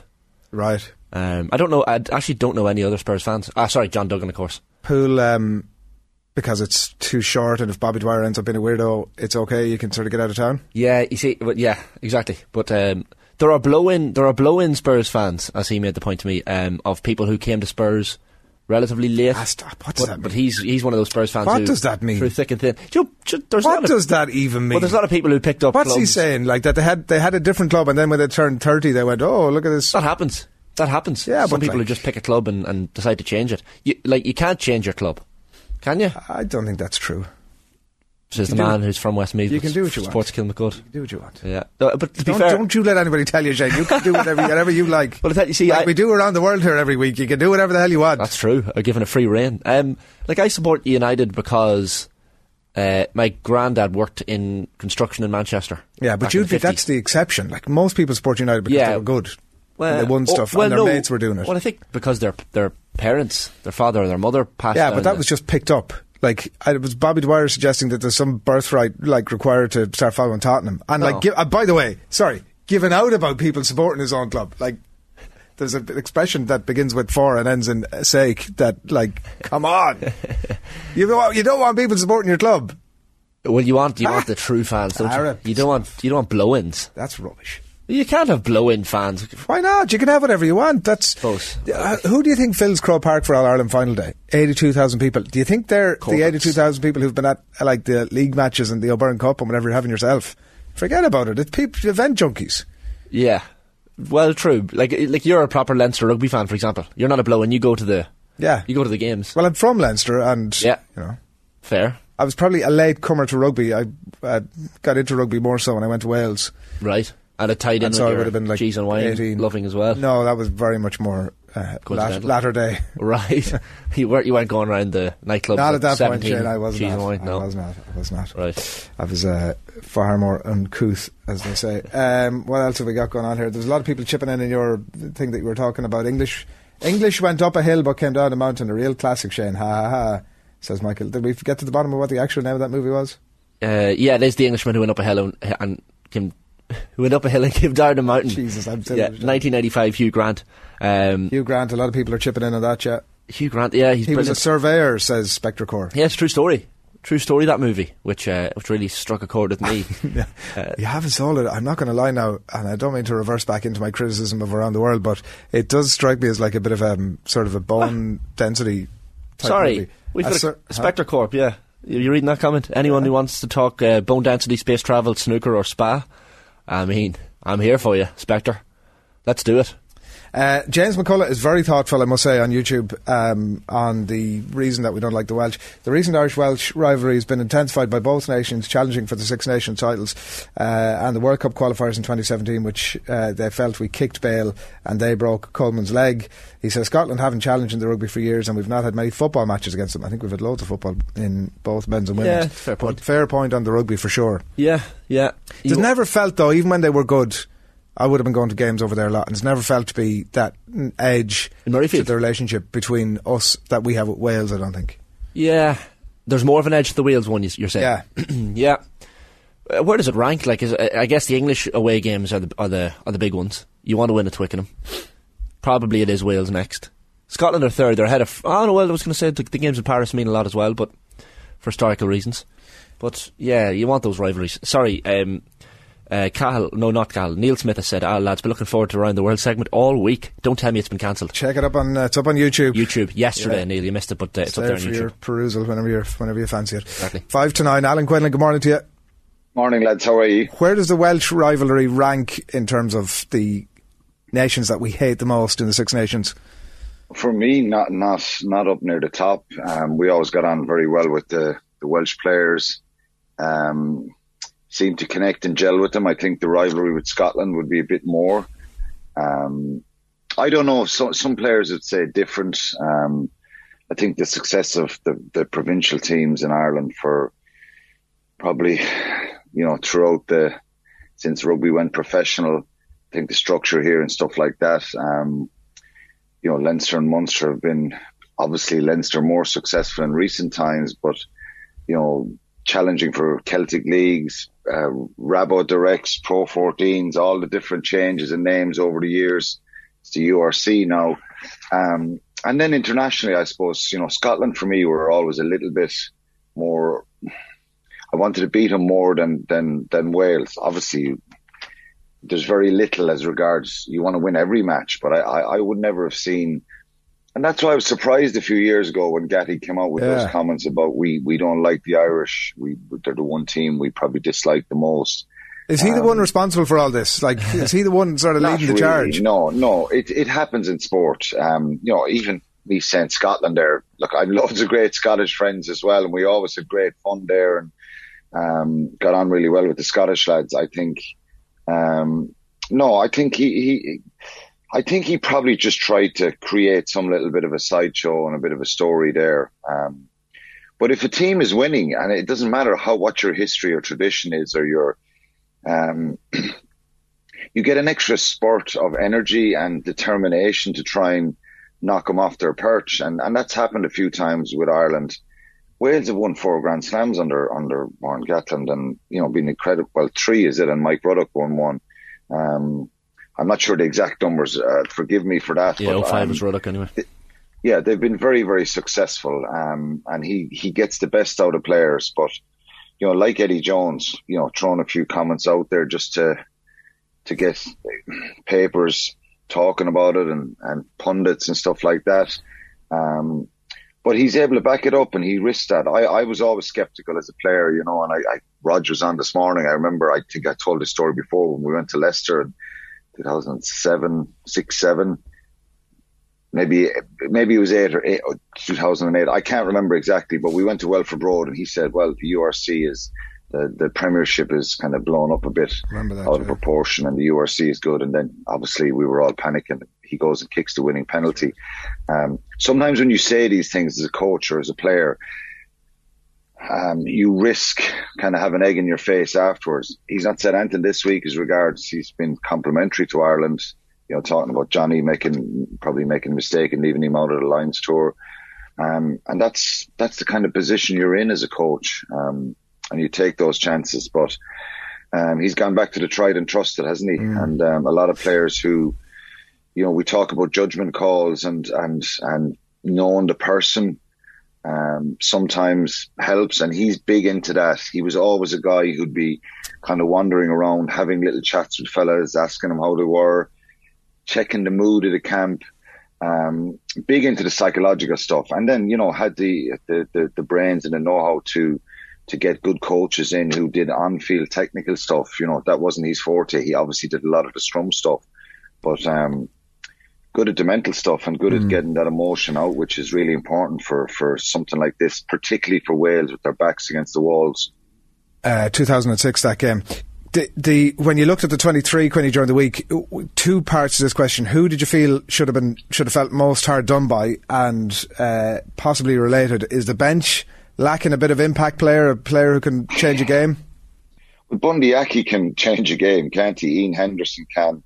Rob Herring always brings on loads of enthusiasm and energy. With respect to Cian Healy, he's been an incredible servant, but he doesn't have the same zip that he used to have. That's pretty obvious, I think. He's an incredibly reliable player and someone that I have no doubt have him on the bench. Jack Conan brings obviously an enthusiasm and an energy. There's probably an argument if you're talking about. I think they've gone for more control, experience in Conor Murray and Ross Byrne. That'd be fair to say, than Craig Casey and Jack Crowley. So obviously, if you're kind of realise that it's going to be a very open game and you're going to be chasing stuff and having to really be play with pace and tempo all the time, you're probably looking at Casey and Jack Crowley, and we've seen Craig Casey do that a lot for Munster and for Ireland the last couple of years. I think Andy Farrell knows that this is going to be a bit of a dogfight, and I suspect it will be. It's going to be small margins. It's about getting the small details right, your breakdown, your line out, stuff like that. But I think Henderson and Conan are two really good, and obviously me being a loose forward myself when I played, these guys can make serious impacts because they're on the ball, they're around the ball a lot. And up front, it's having that bit of an impact. Tom O'Toole, it's a big one for him, if something happened Finlay Bealham early on.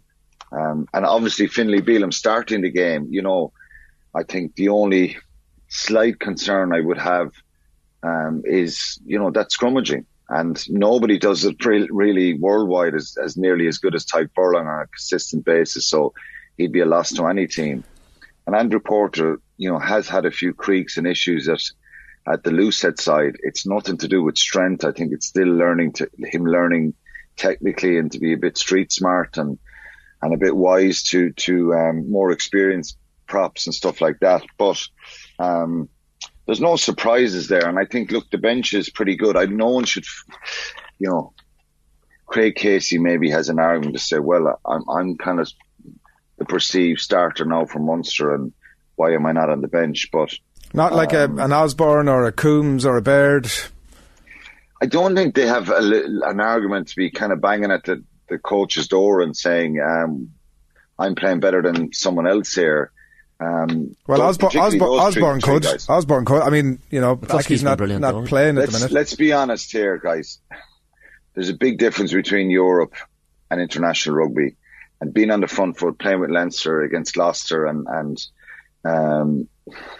Racing, that's not taking anything away from Jamie Osborne. I'm a massive fan of his. The thing that stands out for me is the game down at Thomond Park against Munster, where Munster were nearly full strength.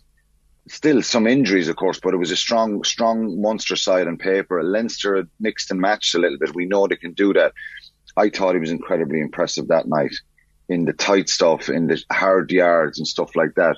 Of course, in the Racing and the Gloucester game, we saw line breaks, and he was brilliant in that game over in Gloucester. Superb. He's an incredible talent. But, there's probably an argument that you could have put him straight in there, but I just feel Stuart McCluskey, he got the chance and the opportunity, even though he's been around a long time. I think he's improved his game. There's more to it than just being a battering ram.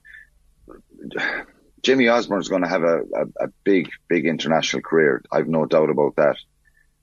But sticking him straight in there over in Cardiff, George North running into that channel, Dan Bigger, putting balls up in the air, Tipperick getting at him.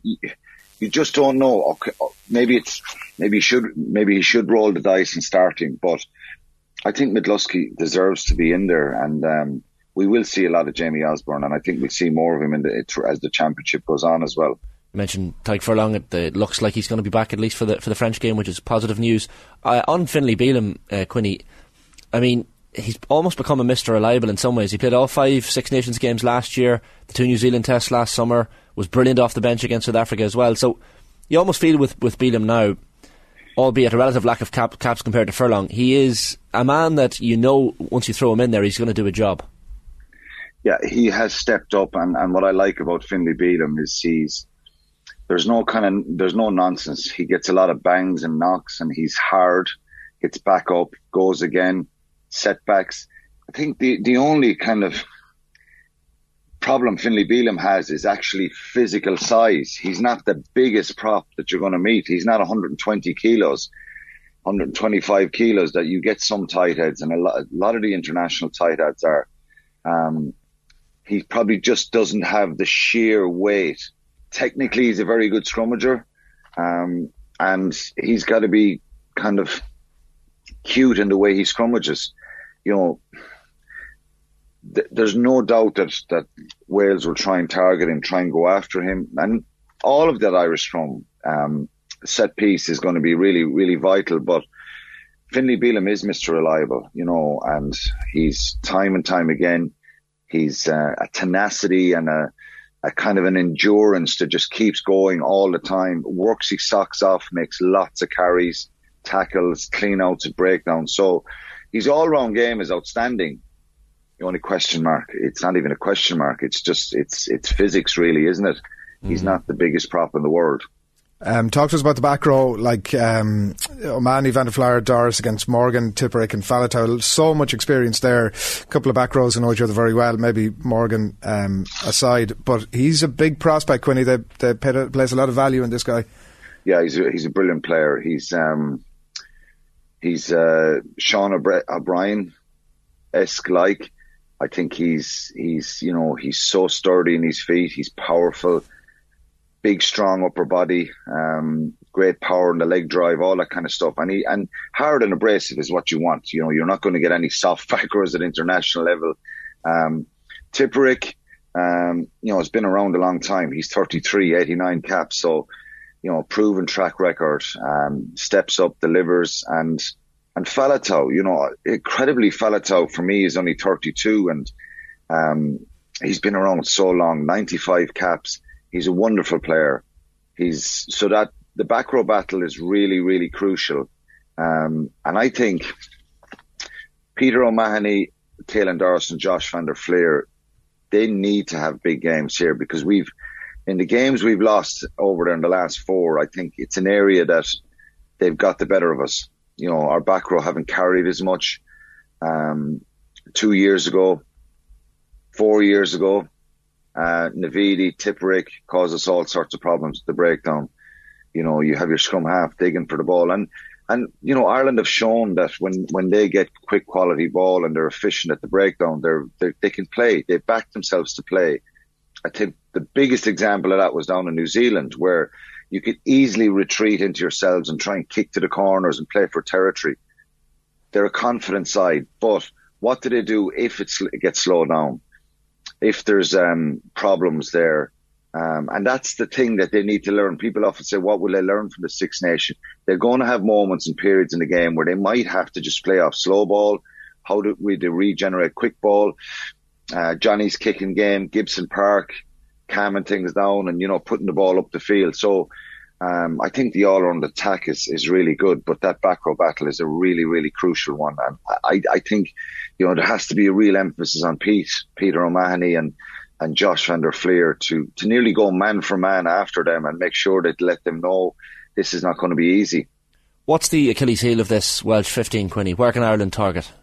I don't know. I think collectively they're a very good side, Shane. You know, when you see the experience, look at the back players in the backs. I think Rio Dyer and Joe Hawkins, they're the inexperienced. So you've got to try and make sure you kind of make them understand what the intensity and tempo is like. I'm sure Johnny Sexton will put some high ball on Rio Dyer. He's incredibly quick. Maybe it's pace and tempo. You know, you look at their front row, Thomas Francis, Ken Owens and Gareth Thomas. I think it's about playing tempo, pace, energy, and Leinster do that. And the vast majority of these players are from Leinster. So I think it's they're not going to be focusing on individuals and small things. I think, you know, overall, I think it's about them backing their own game plan. And I would suspect if there's any sort of weakness is that if they get pace in the game, I would suspect that Wales want to kind of control it a little bit more. But if you look at the Warren Ball game plan that was very successful for him, it's all about going around the corner, making people tackle, regenerating ball really quickly. But I think Biggar is going to kick a bit. He's going to put up and unders. They're going to try and get the crowd screaming and roaring at Hugo Keenan, James Lowe and Mac Hansen in that backfield. Hope that they spill a ball, you know, to knock it on and stuff like that. They're going to look for those kind of moments. So obviously, you know, picking out weaknesses, on paper, it's a very strong Welsh side. If this doesn't go well for Wales, the problem Warren Gatland has is, where does he go to from here? Because he probably hasn't had a lot of preparation time. So he's gone for a lot of experienced players who've delivered before. I think there's 8 that have been there since 2012 that played under him in 2012. So some of them around a long time. Ireland got accused of that. And I think in this cycle, Andy Farrell has made a lot of changes. A lot of younger players probably experience and understand what the Principality is going to be like this weekend. So it'll be pretty intense, and Gatti is going to try and get the most out of his players and rely on that emotional factor as well. Yeah, we'll be glued to yourself and Dave tomorrow, 2:15. Ash, if I could say, Adrian, just before I go, the 20s is on tonight in Cowland Bay. I'm about to shoot off now for that. There's some incredibly exciting young players on the Ireland 20s team. They play Wales at 7 and it's on Virgin Media too. So just for the listeners to keep an eye out in the 20s as well, and the next generation. Sam Prendergast playing at 10, Cian Prendergast's brother, and Hugh Cooney. I was told by someone during the week, possibly the next Brian O'Driscoll. Now, maybe no pressure. Maybe, wow. Geez, you were comparing Morgan to Sean O'Brien earlier, and I thought that was good. Bloody hell. No, I just think, obviously when I say that, Jack Morgan, I think some similarities. But Hugh Cooney has been talked up of. Wow. Paddy McCarthy is Joe McCarthy's brother. Conor O'Tierney, in the second row, who played last year as well. So there's 2 Sheehans on the bench. Frankie Sheehan's nephews, would you believe, and Paul O'Connell's nephew. So I have to say, Quinny, I'm not going to lie to you. When you started off giving me the sell there, I thought it's unlikely, but I'm in. Yeah. You've done the job. Yeah. Give that man a pay rise. Evan O'Connell, Paul's nephew as well. So there's a few. Where does he play? He's second row. Right. Yeah, he was on the bench this year for one match from us. They're still only kids. And Frankie was on to me last night saying, don't forget to mention the 2 Sheehans on the bench. Well, I said, Frankie, I'm on commentary, so if they come on, I'll obviously mention them. Yeah. Only but I'd say, So it's on Virgin tonight at 7. Well, so. I'm all in now. That's it. Sold. Done. Good man. Thanks, Quinny. Okay, cheers, lads. Cheers, good luck. It's 13 minutes past 9. You're watching OTB AM. We've had loads of comments coming in here, but the one that I want to just mention briefly before we move on, from Tender Chicken, I'm here for Adrian's passive-aggressive undermining of Shane. Can see a future HR meeting arising. It doesn't. First of all, there's nothing passive about it. It's surely, just full on aggressive. I'm just being honest, Shane. You know that. Oh yeah. I appreciate. The honesty has resulted this morning in a lot of positivity. It has, yeah, 100%. Even in relation to that shacket. I think Adrian was just folks cranky a couple of Fridays there. Do you know? Now that the Six Nations is back, he's loving it. He's loving life. He's good humour. I don't want to be sort of offered the idea that this is going to be the case every Friday morning. Okay, yeah. No, I don't think that for a shacket. And bringing it with around the world. You'll come in with a shacket next Friday, hopefully. Jeez, I'm not sure I could rock it. You could. Haircut and all. Right. What are we doing now? The Sports Radio? Is that OTB Sports Radio? Today, 10:30 is going to be the football kickoff, live, at 10:30, looking ahead to the weekend's football. Jason Sherlock will be the subject of OTB Gold from 1. Tyrone from Mount Rushmore at 3. We'll have Tony Sheridan, who's the Team 33 League of Ireland legend, at 4, and Chris Waddle, the subject of our OTB Gold interview from 6. And you can follow OTB across all of our social channels. Subscribe to the OTB Podcast Network, where you can get all the best in the latest of sports content. After the break, Kathleen and Cameron will be joining us in studio for the Friday Fire Pit. What is it called? Friday Fire Pit? Fridays. Say we just put a bit more thought into dominating miserable comments box this morning. You gotta call it like it is. It's Friday, like what? The Friday Fire Pit. It has its own sting now, so it's going to be here forever. Kathleen, Cameron, good morning to you. Morning, guys. Welcome on in and around the fire pit. We should get something to the centre of the screen. Nice and toasty, isn't it? Yeah.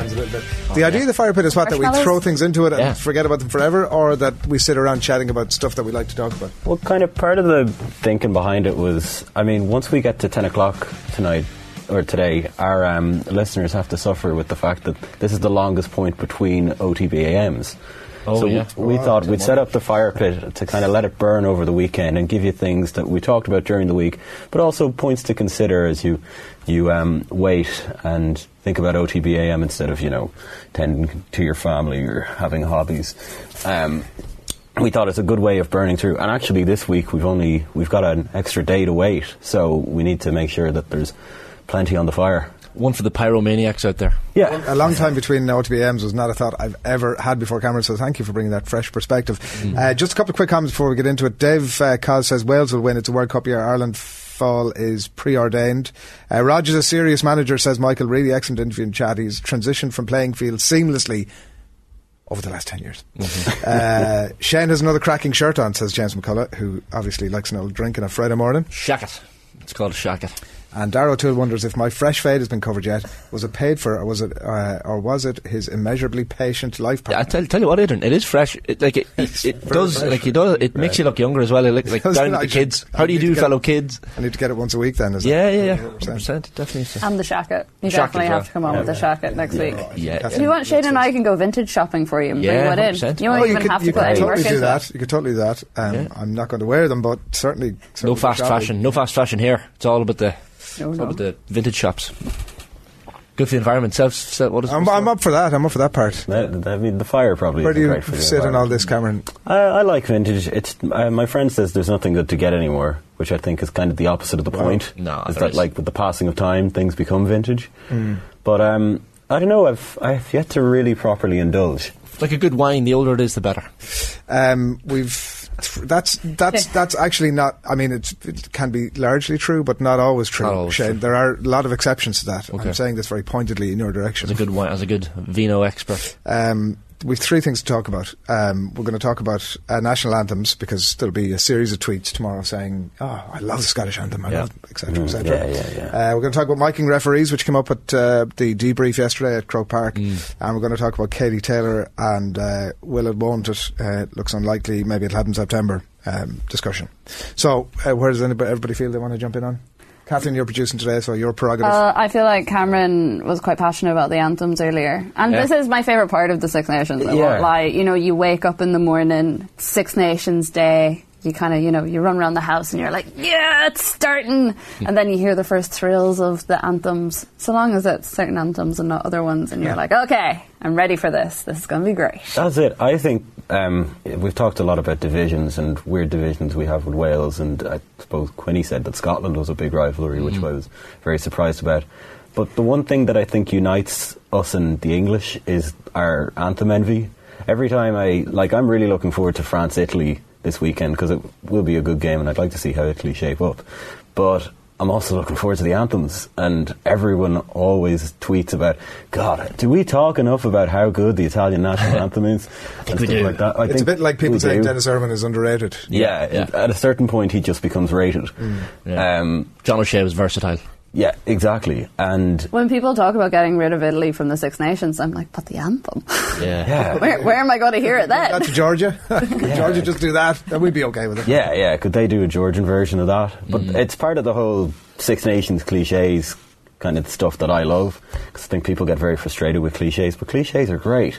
They're enjoyable. They're comforting. There's nothing better than looking forward to either the anthems or waiting. How big does the deficit have to be before we call Italy's performance brave? Every time a commentator has a front rower on the panel, they have to go, so talk us through the ancient art of scrummaging. That kind of stuff I always enjoy. Big man, and mad French and Italian TV direction during the game when the games are in Italy or in Rome or Paris, where they just forget about the action for about 5 minutes and show you like some guy painting the action. Where they focus on completely the wrong thing in the replay. I'd say if the French had their way, they'd show it in monochrome and be quite artsy about it. And you'd be here for that. I'd love that. That's one of my favourite parts. It's just what shot are they showing us right now? Like, why don't you just let the pictures do the talking?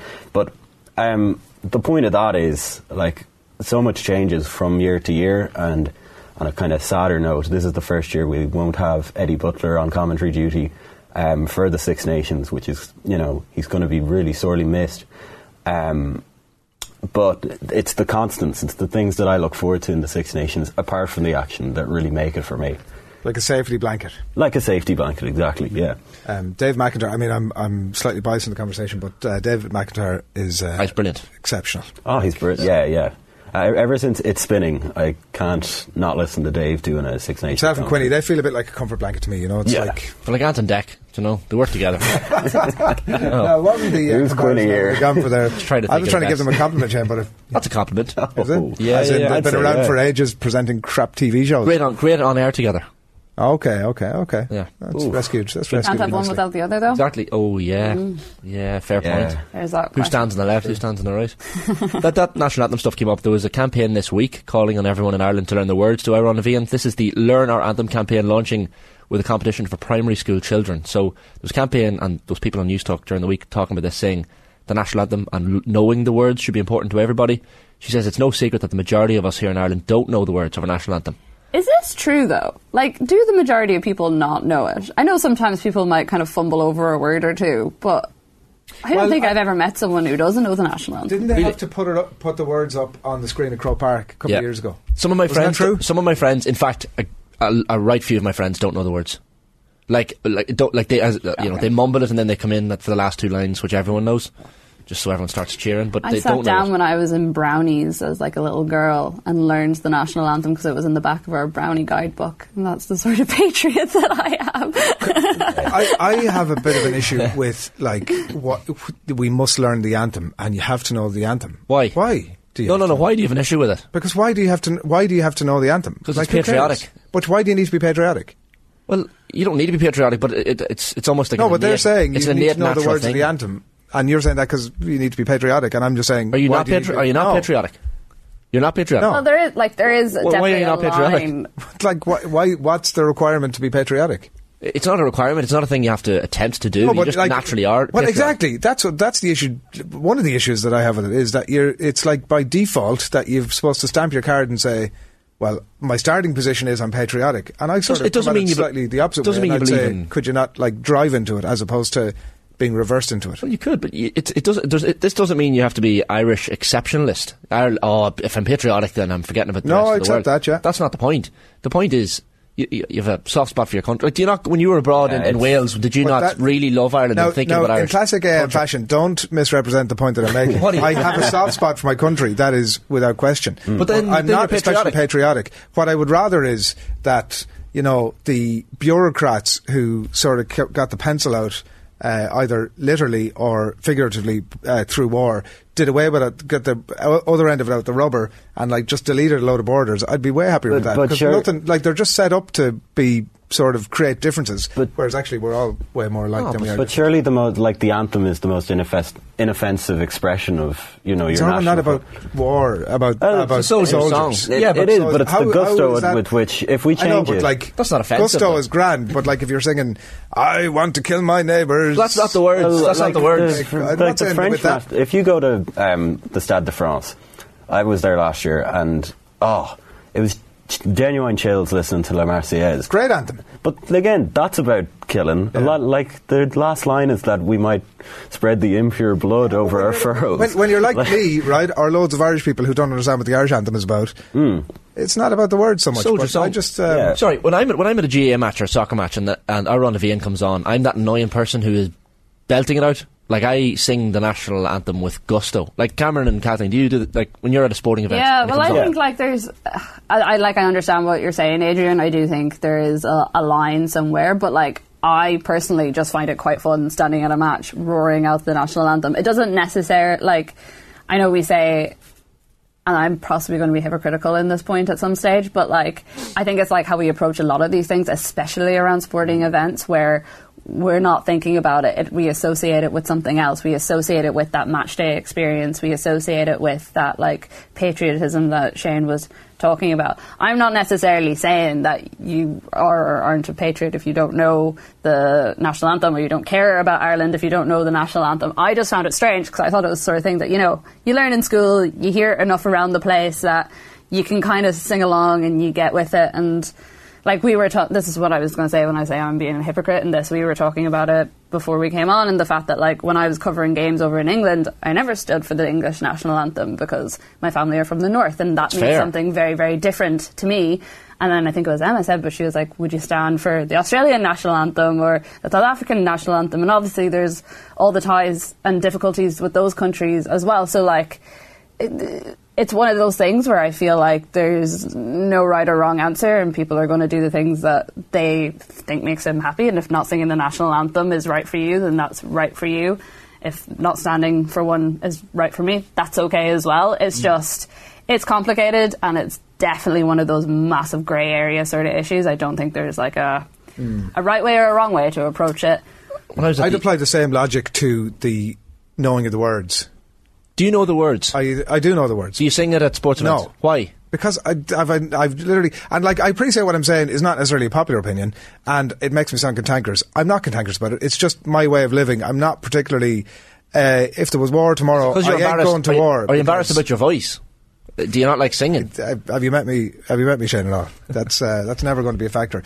But, yeah, that's just my view on it. As I said, I appreciate it's not the general view, and that you're open to criticism for it, because, as I said, the default setting is you should be proud of your country and you should be willing to go and fight the English and do it. That's but just that's not where what the I'm song's at. about. That's not what Ireland. I know, but you know yourself. That's the subcontext. I a lot of Irish patriotism is hooked around hating the English. But that's because they took over for 800 years. I know, I'm not saying, look, that's fine, and that's your view. You're entitled to have your view about it. But when I'm singing the national anthem, like, I'm living there near Arbor Hill, and every time I walk past Arbor Hill Cemetery, I genuinely pull the flag out of your pocket. No, but I genuinely get a chill up my spine because I think about the Easter Rising leaders that are buried in there, just from a historical point of view. But, like, I'm thinking about all these things, maybe I'm too emotional, when I'm singing the national anthem. But I don't think patriotism is a thing to be feared or afraid of. It's whatever kind of feeling it stirs up in you, even just listening to it. Like, I could see how sitting there and actually just listening to the anthem would give you enough of a stir without necessarily having to sing it. Like, if I... This is going to be very embarrassing for me, and my friends will definitely bring it up again. But if I need a little lift sometimes, if I'm doing something big, I'll listen to the 2007 anthems in Ireland, England, because that was exceptional. The pathos and the impact of those is phenomenal. But that was a different thing. I was at that game, and that was a very different thing. It was like the whole context and the lead into it as to whether there were going to be food, and because that was a slightly different. That was the exposing of, in such a raw way, the modern relationship between two. I don't think it's different, though. I think it's the same. It's a strand off of it. I don't think you can say it's different, because we wouldn't have had that experience if it wasn't for all the other stuff, and if it wasn't for how people felt when they sang the national anthems, or how they feel when they sing "Swing Low, Sweet Chariot" around Twickenham, or whatever it is. You know, you don't have those big coming to a head moments without all the stuff that goes before it and all the feelings that are in it. But also, we have many topics to get through. Sorry. I thought you were going Producer Hash back on. I got, whoa, Jesus, hang on. Here we go. The atmosphere is Kathy's has her serious face on. Well, you never know. If we start or putting mics on refs, maybe we'll start hearing them sing. It does. Just before we hop onto that, it does. It's definitely struck a chord with people, right? There's loads of stuff coming in here. I'd say people are loving your opinion here, Adrian. Well, Michael says, "Oh, Adrian." I'm projecting his tone there. The withering sound. He also follows up a little bit later on with, "Go back, Shane. A bit of balance here is good." I presume that was in relation to your Arbor Hill. But I'm surprised, Adrian. Like, you will probably I used to be when I was younger. I was extremely nationalistic and patriotic, and I just gave it up. But nationalism is different. I wouldn't be too nationalistic, but I'd be patriotic and Republican. It's whatever it means to you. Like, in a weird way, nationalism is totally subjective and personal, and your pride and the sense of where you come from. Like, I would sing Around the Veen with the same gusto I'd sing The Green and Red of Mayo. Or N17. In that, it's the similar. It's going to kill us if we keep talking, but let me just read some of these comments. Aaron Ver, which I presume is Green Irish. He's a patronising muppet, clearly of planter stock, which is possibly the greatest thing that's ever been said. Which definitely talking about Shane there. Chris Cal says patriotism is the last refuge of the scoundrel. Singing Around the Veen in Fitzgerald Stadium, Croke Park, then belting out Come On the Kingdom is always the highlight of my year, says David Lucy. Good morning to you, David. Adrian wants a national anthem about flowers and bees and sunny days in Wicklow, says P. Well. That sounds absolutely ideal. Guys, I feel like we have our next limerick right there. Yeah. Superstition for me to always sing Around the Veen right to the end at all GA games, says Andrew Moynihan. Same. How do you expect Irish kids to know our anthem when we only play that abomination of Ireland's Call? Also, for the record, most Irish people would rather listen to God Save the Queen than Ireland's Call, says Bruno Breinon. This is actually a very good point that John Collins has brought up in the comments, and now I'm just doing what I told you guys not to do. But how do you feel about the anthem at an international versus a GA match, where the crowd sends a message to the opposition, or where everyone sings it together? I'd nearly be more into the everybody singing it together bit. If I've never really considered that before, but now that it's been asked, that's a good point, actually. Yeah, I love both. Yeah. I think it's an anthem to be proud I'd be of. up for both as well, but like I do think like that's probably a much more nuanced point than anything we would have brought to the table on this topic. It's also the Irish language. We all, none of us talk like I still have a couple of fuckle and that's it from school. But it gives us an opportunity once a week at a match to sing a bit of Irish. I've started following this guy who's living on Innisman, as it's called, and he's does everything through Irish on TikTok. And is he a cripple? Brilliant. Class. He's not. Oh. He's just a young fella who's got an unbelievable turn of phrase and accent. Anyway, quickly, miking up referees. Should they be mic'd or not? Yes or no? Round the room. Yes. In all sports. Well, GA, I suppose, specifically, because they don't seem to be for the idea, which is a bit baffling to me. GA, definitely. 100%.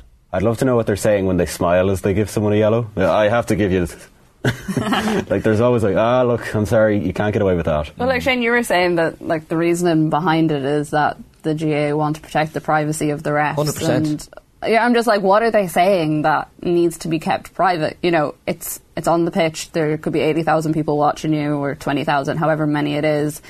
What goes on between you and the players shouldn't necessarily be a secret, especially if you're officiating. Yeah, I was taken off. I asked Tom Ryan, the GA Director General, this yesterday, because he was talking in his report yesterday about calling out unwanted behaviour of officials, because it's been a theme throughout the last 12 months in Gaelic games. There's been too many incidents of abuse, verbally and physically, towards referees and officials. But I asked him the question, thinking he was going to say, "Oh, geez, that's could be something we could look at." But he was so vehemently against it. He was like, "No, definitely not something we're considering. It won't be in the near future either. Just."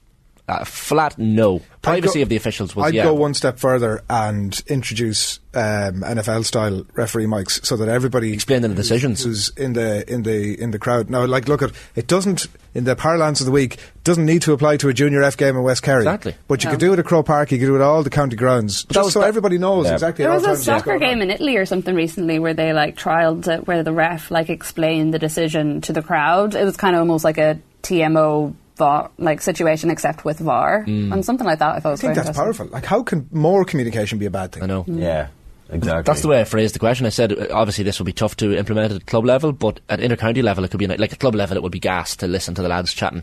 Well, Pat, how are you getting on? Pints this weekend, is it? Yeah. They'd just you'd pick up some conversations at club level. You'd only be micing the ref. You wouldn't the umpires, lines, people, etc. But you'd pick up the players, like in rugby. You'd probably hear the. You would, yeah. remnants of that'd be the biggest issue that I would see. So much, not so much the referee protecting the referee, but maybe protecting the players to a degree, because I do accept some of the argument that. But maybe that might start or stop some of the sledging and stuff, and the horrendous things that the horrendous stuff that we always hear gets said on a pitch, and we hear about it after the fact, but we've absolutely no proof that it happens. Doesn't go in the referee's report most of the time. Don't even know if the referee notices it. All that stuff might be picked up, and I know people go on about rugby being, say a gentle person's game, since both genders play it, but they talk about that, and I don't think that's necessarily true, but there is definitely an element that comes into it because they know that they could be picked up, and sometimes your frustrations flare and someone curses or whatever. It's not the end of the world. I've heard the argument made that players shouldn't be mic'd, or officials shouldn't be mic'd up in Gaelic games because these players are amateur and they have jobs, and they could say something in the heat of the moment really offensive or sledging, and that shouldn't be held against them. But completely should. Yeah, if you're that type of person to say that in a match, you should stand by it when you're sober and. Obviously you're sober playing a match, but I mean in the cold light of day. Obviously, Shane. Not always, obviously. Off the pitch, if you say something on the pitch, you should stand by it. 100%. I'm sorry, CCCC. I know the game was 20 minutes old, but I was blocked. Yeah. But if you say something during a match, you shouldn't say it during a match that you wouldn't be quite content for people to hear on the street. I know. Yeah. I know things are said. And I know exactly. Well, that's the difficulty, and I know that what I'm saying is wrong-headed, and that what Kathleen's point about changing things culturally is absolutely salient. But there's always a but. Yeah. Are we moving on? I think we're kind of out of time. Are we done? We don't even get a chance to talk about Katie Taylor. Well, I think we kind of know where we all stand after the last week. I think Adrian should sing us out with Iron Levine, a few chords of Iron Levine. Yeah, sure. Would everyone be up for that? Yeah, roll it in there. Get the music. Right. Like a nightclub. Yeah. That was the first proper Friday fireside. It's burning bright over there. I can see it. Yeah. I think that Hot was takes for the fire. Be back again next week. Yeah, definitely. And send in your Six Nations cliches. I want to know what everyone else. The week takes a week off, and suddenly, like, the show is cooking along. We've great guests. I'm clipping that and just sending it to him. Oh, he'll be watching. I mean, he's you know yourself. Obsessed. Okay, OTBM brought to you live every morning by Gillette Labs for an effortless finish to your day. That is it from us for the minute here at OTBM. We're going to be back on Tuesday with our performance rankings. Alan Quinlan will review the weekend's rugby as well. We're going to be joined by Sarah Donovan and Anthony Moyles as well to look back at the weekend's GEA. You can tune into Off the Ball over the weekend. You'll hear live commentary of Tottenham City and Forest Leeds as well. Have a brilliant bank holiday weekend. See you next week. Good luck. OTB AM. With Gillette. Get into your flow with the new Gillette Labs Razor with exfoliating bar.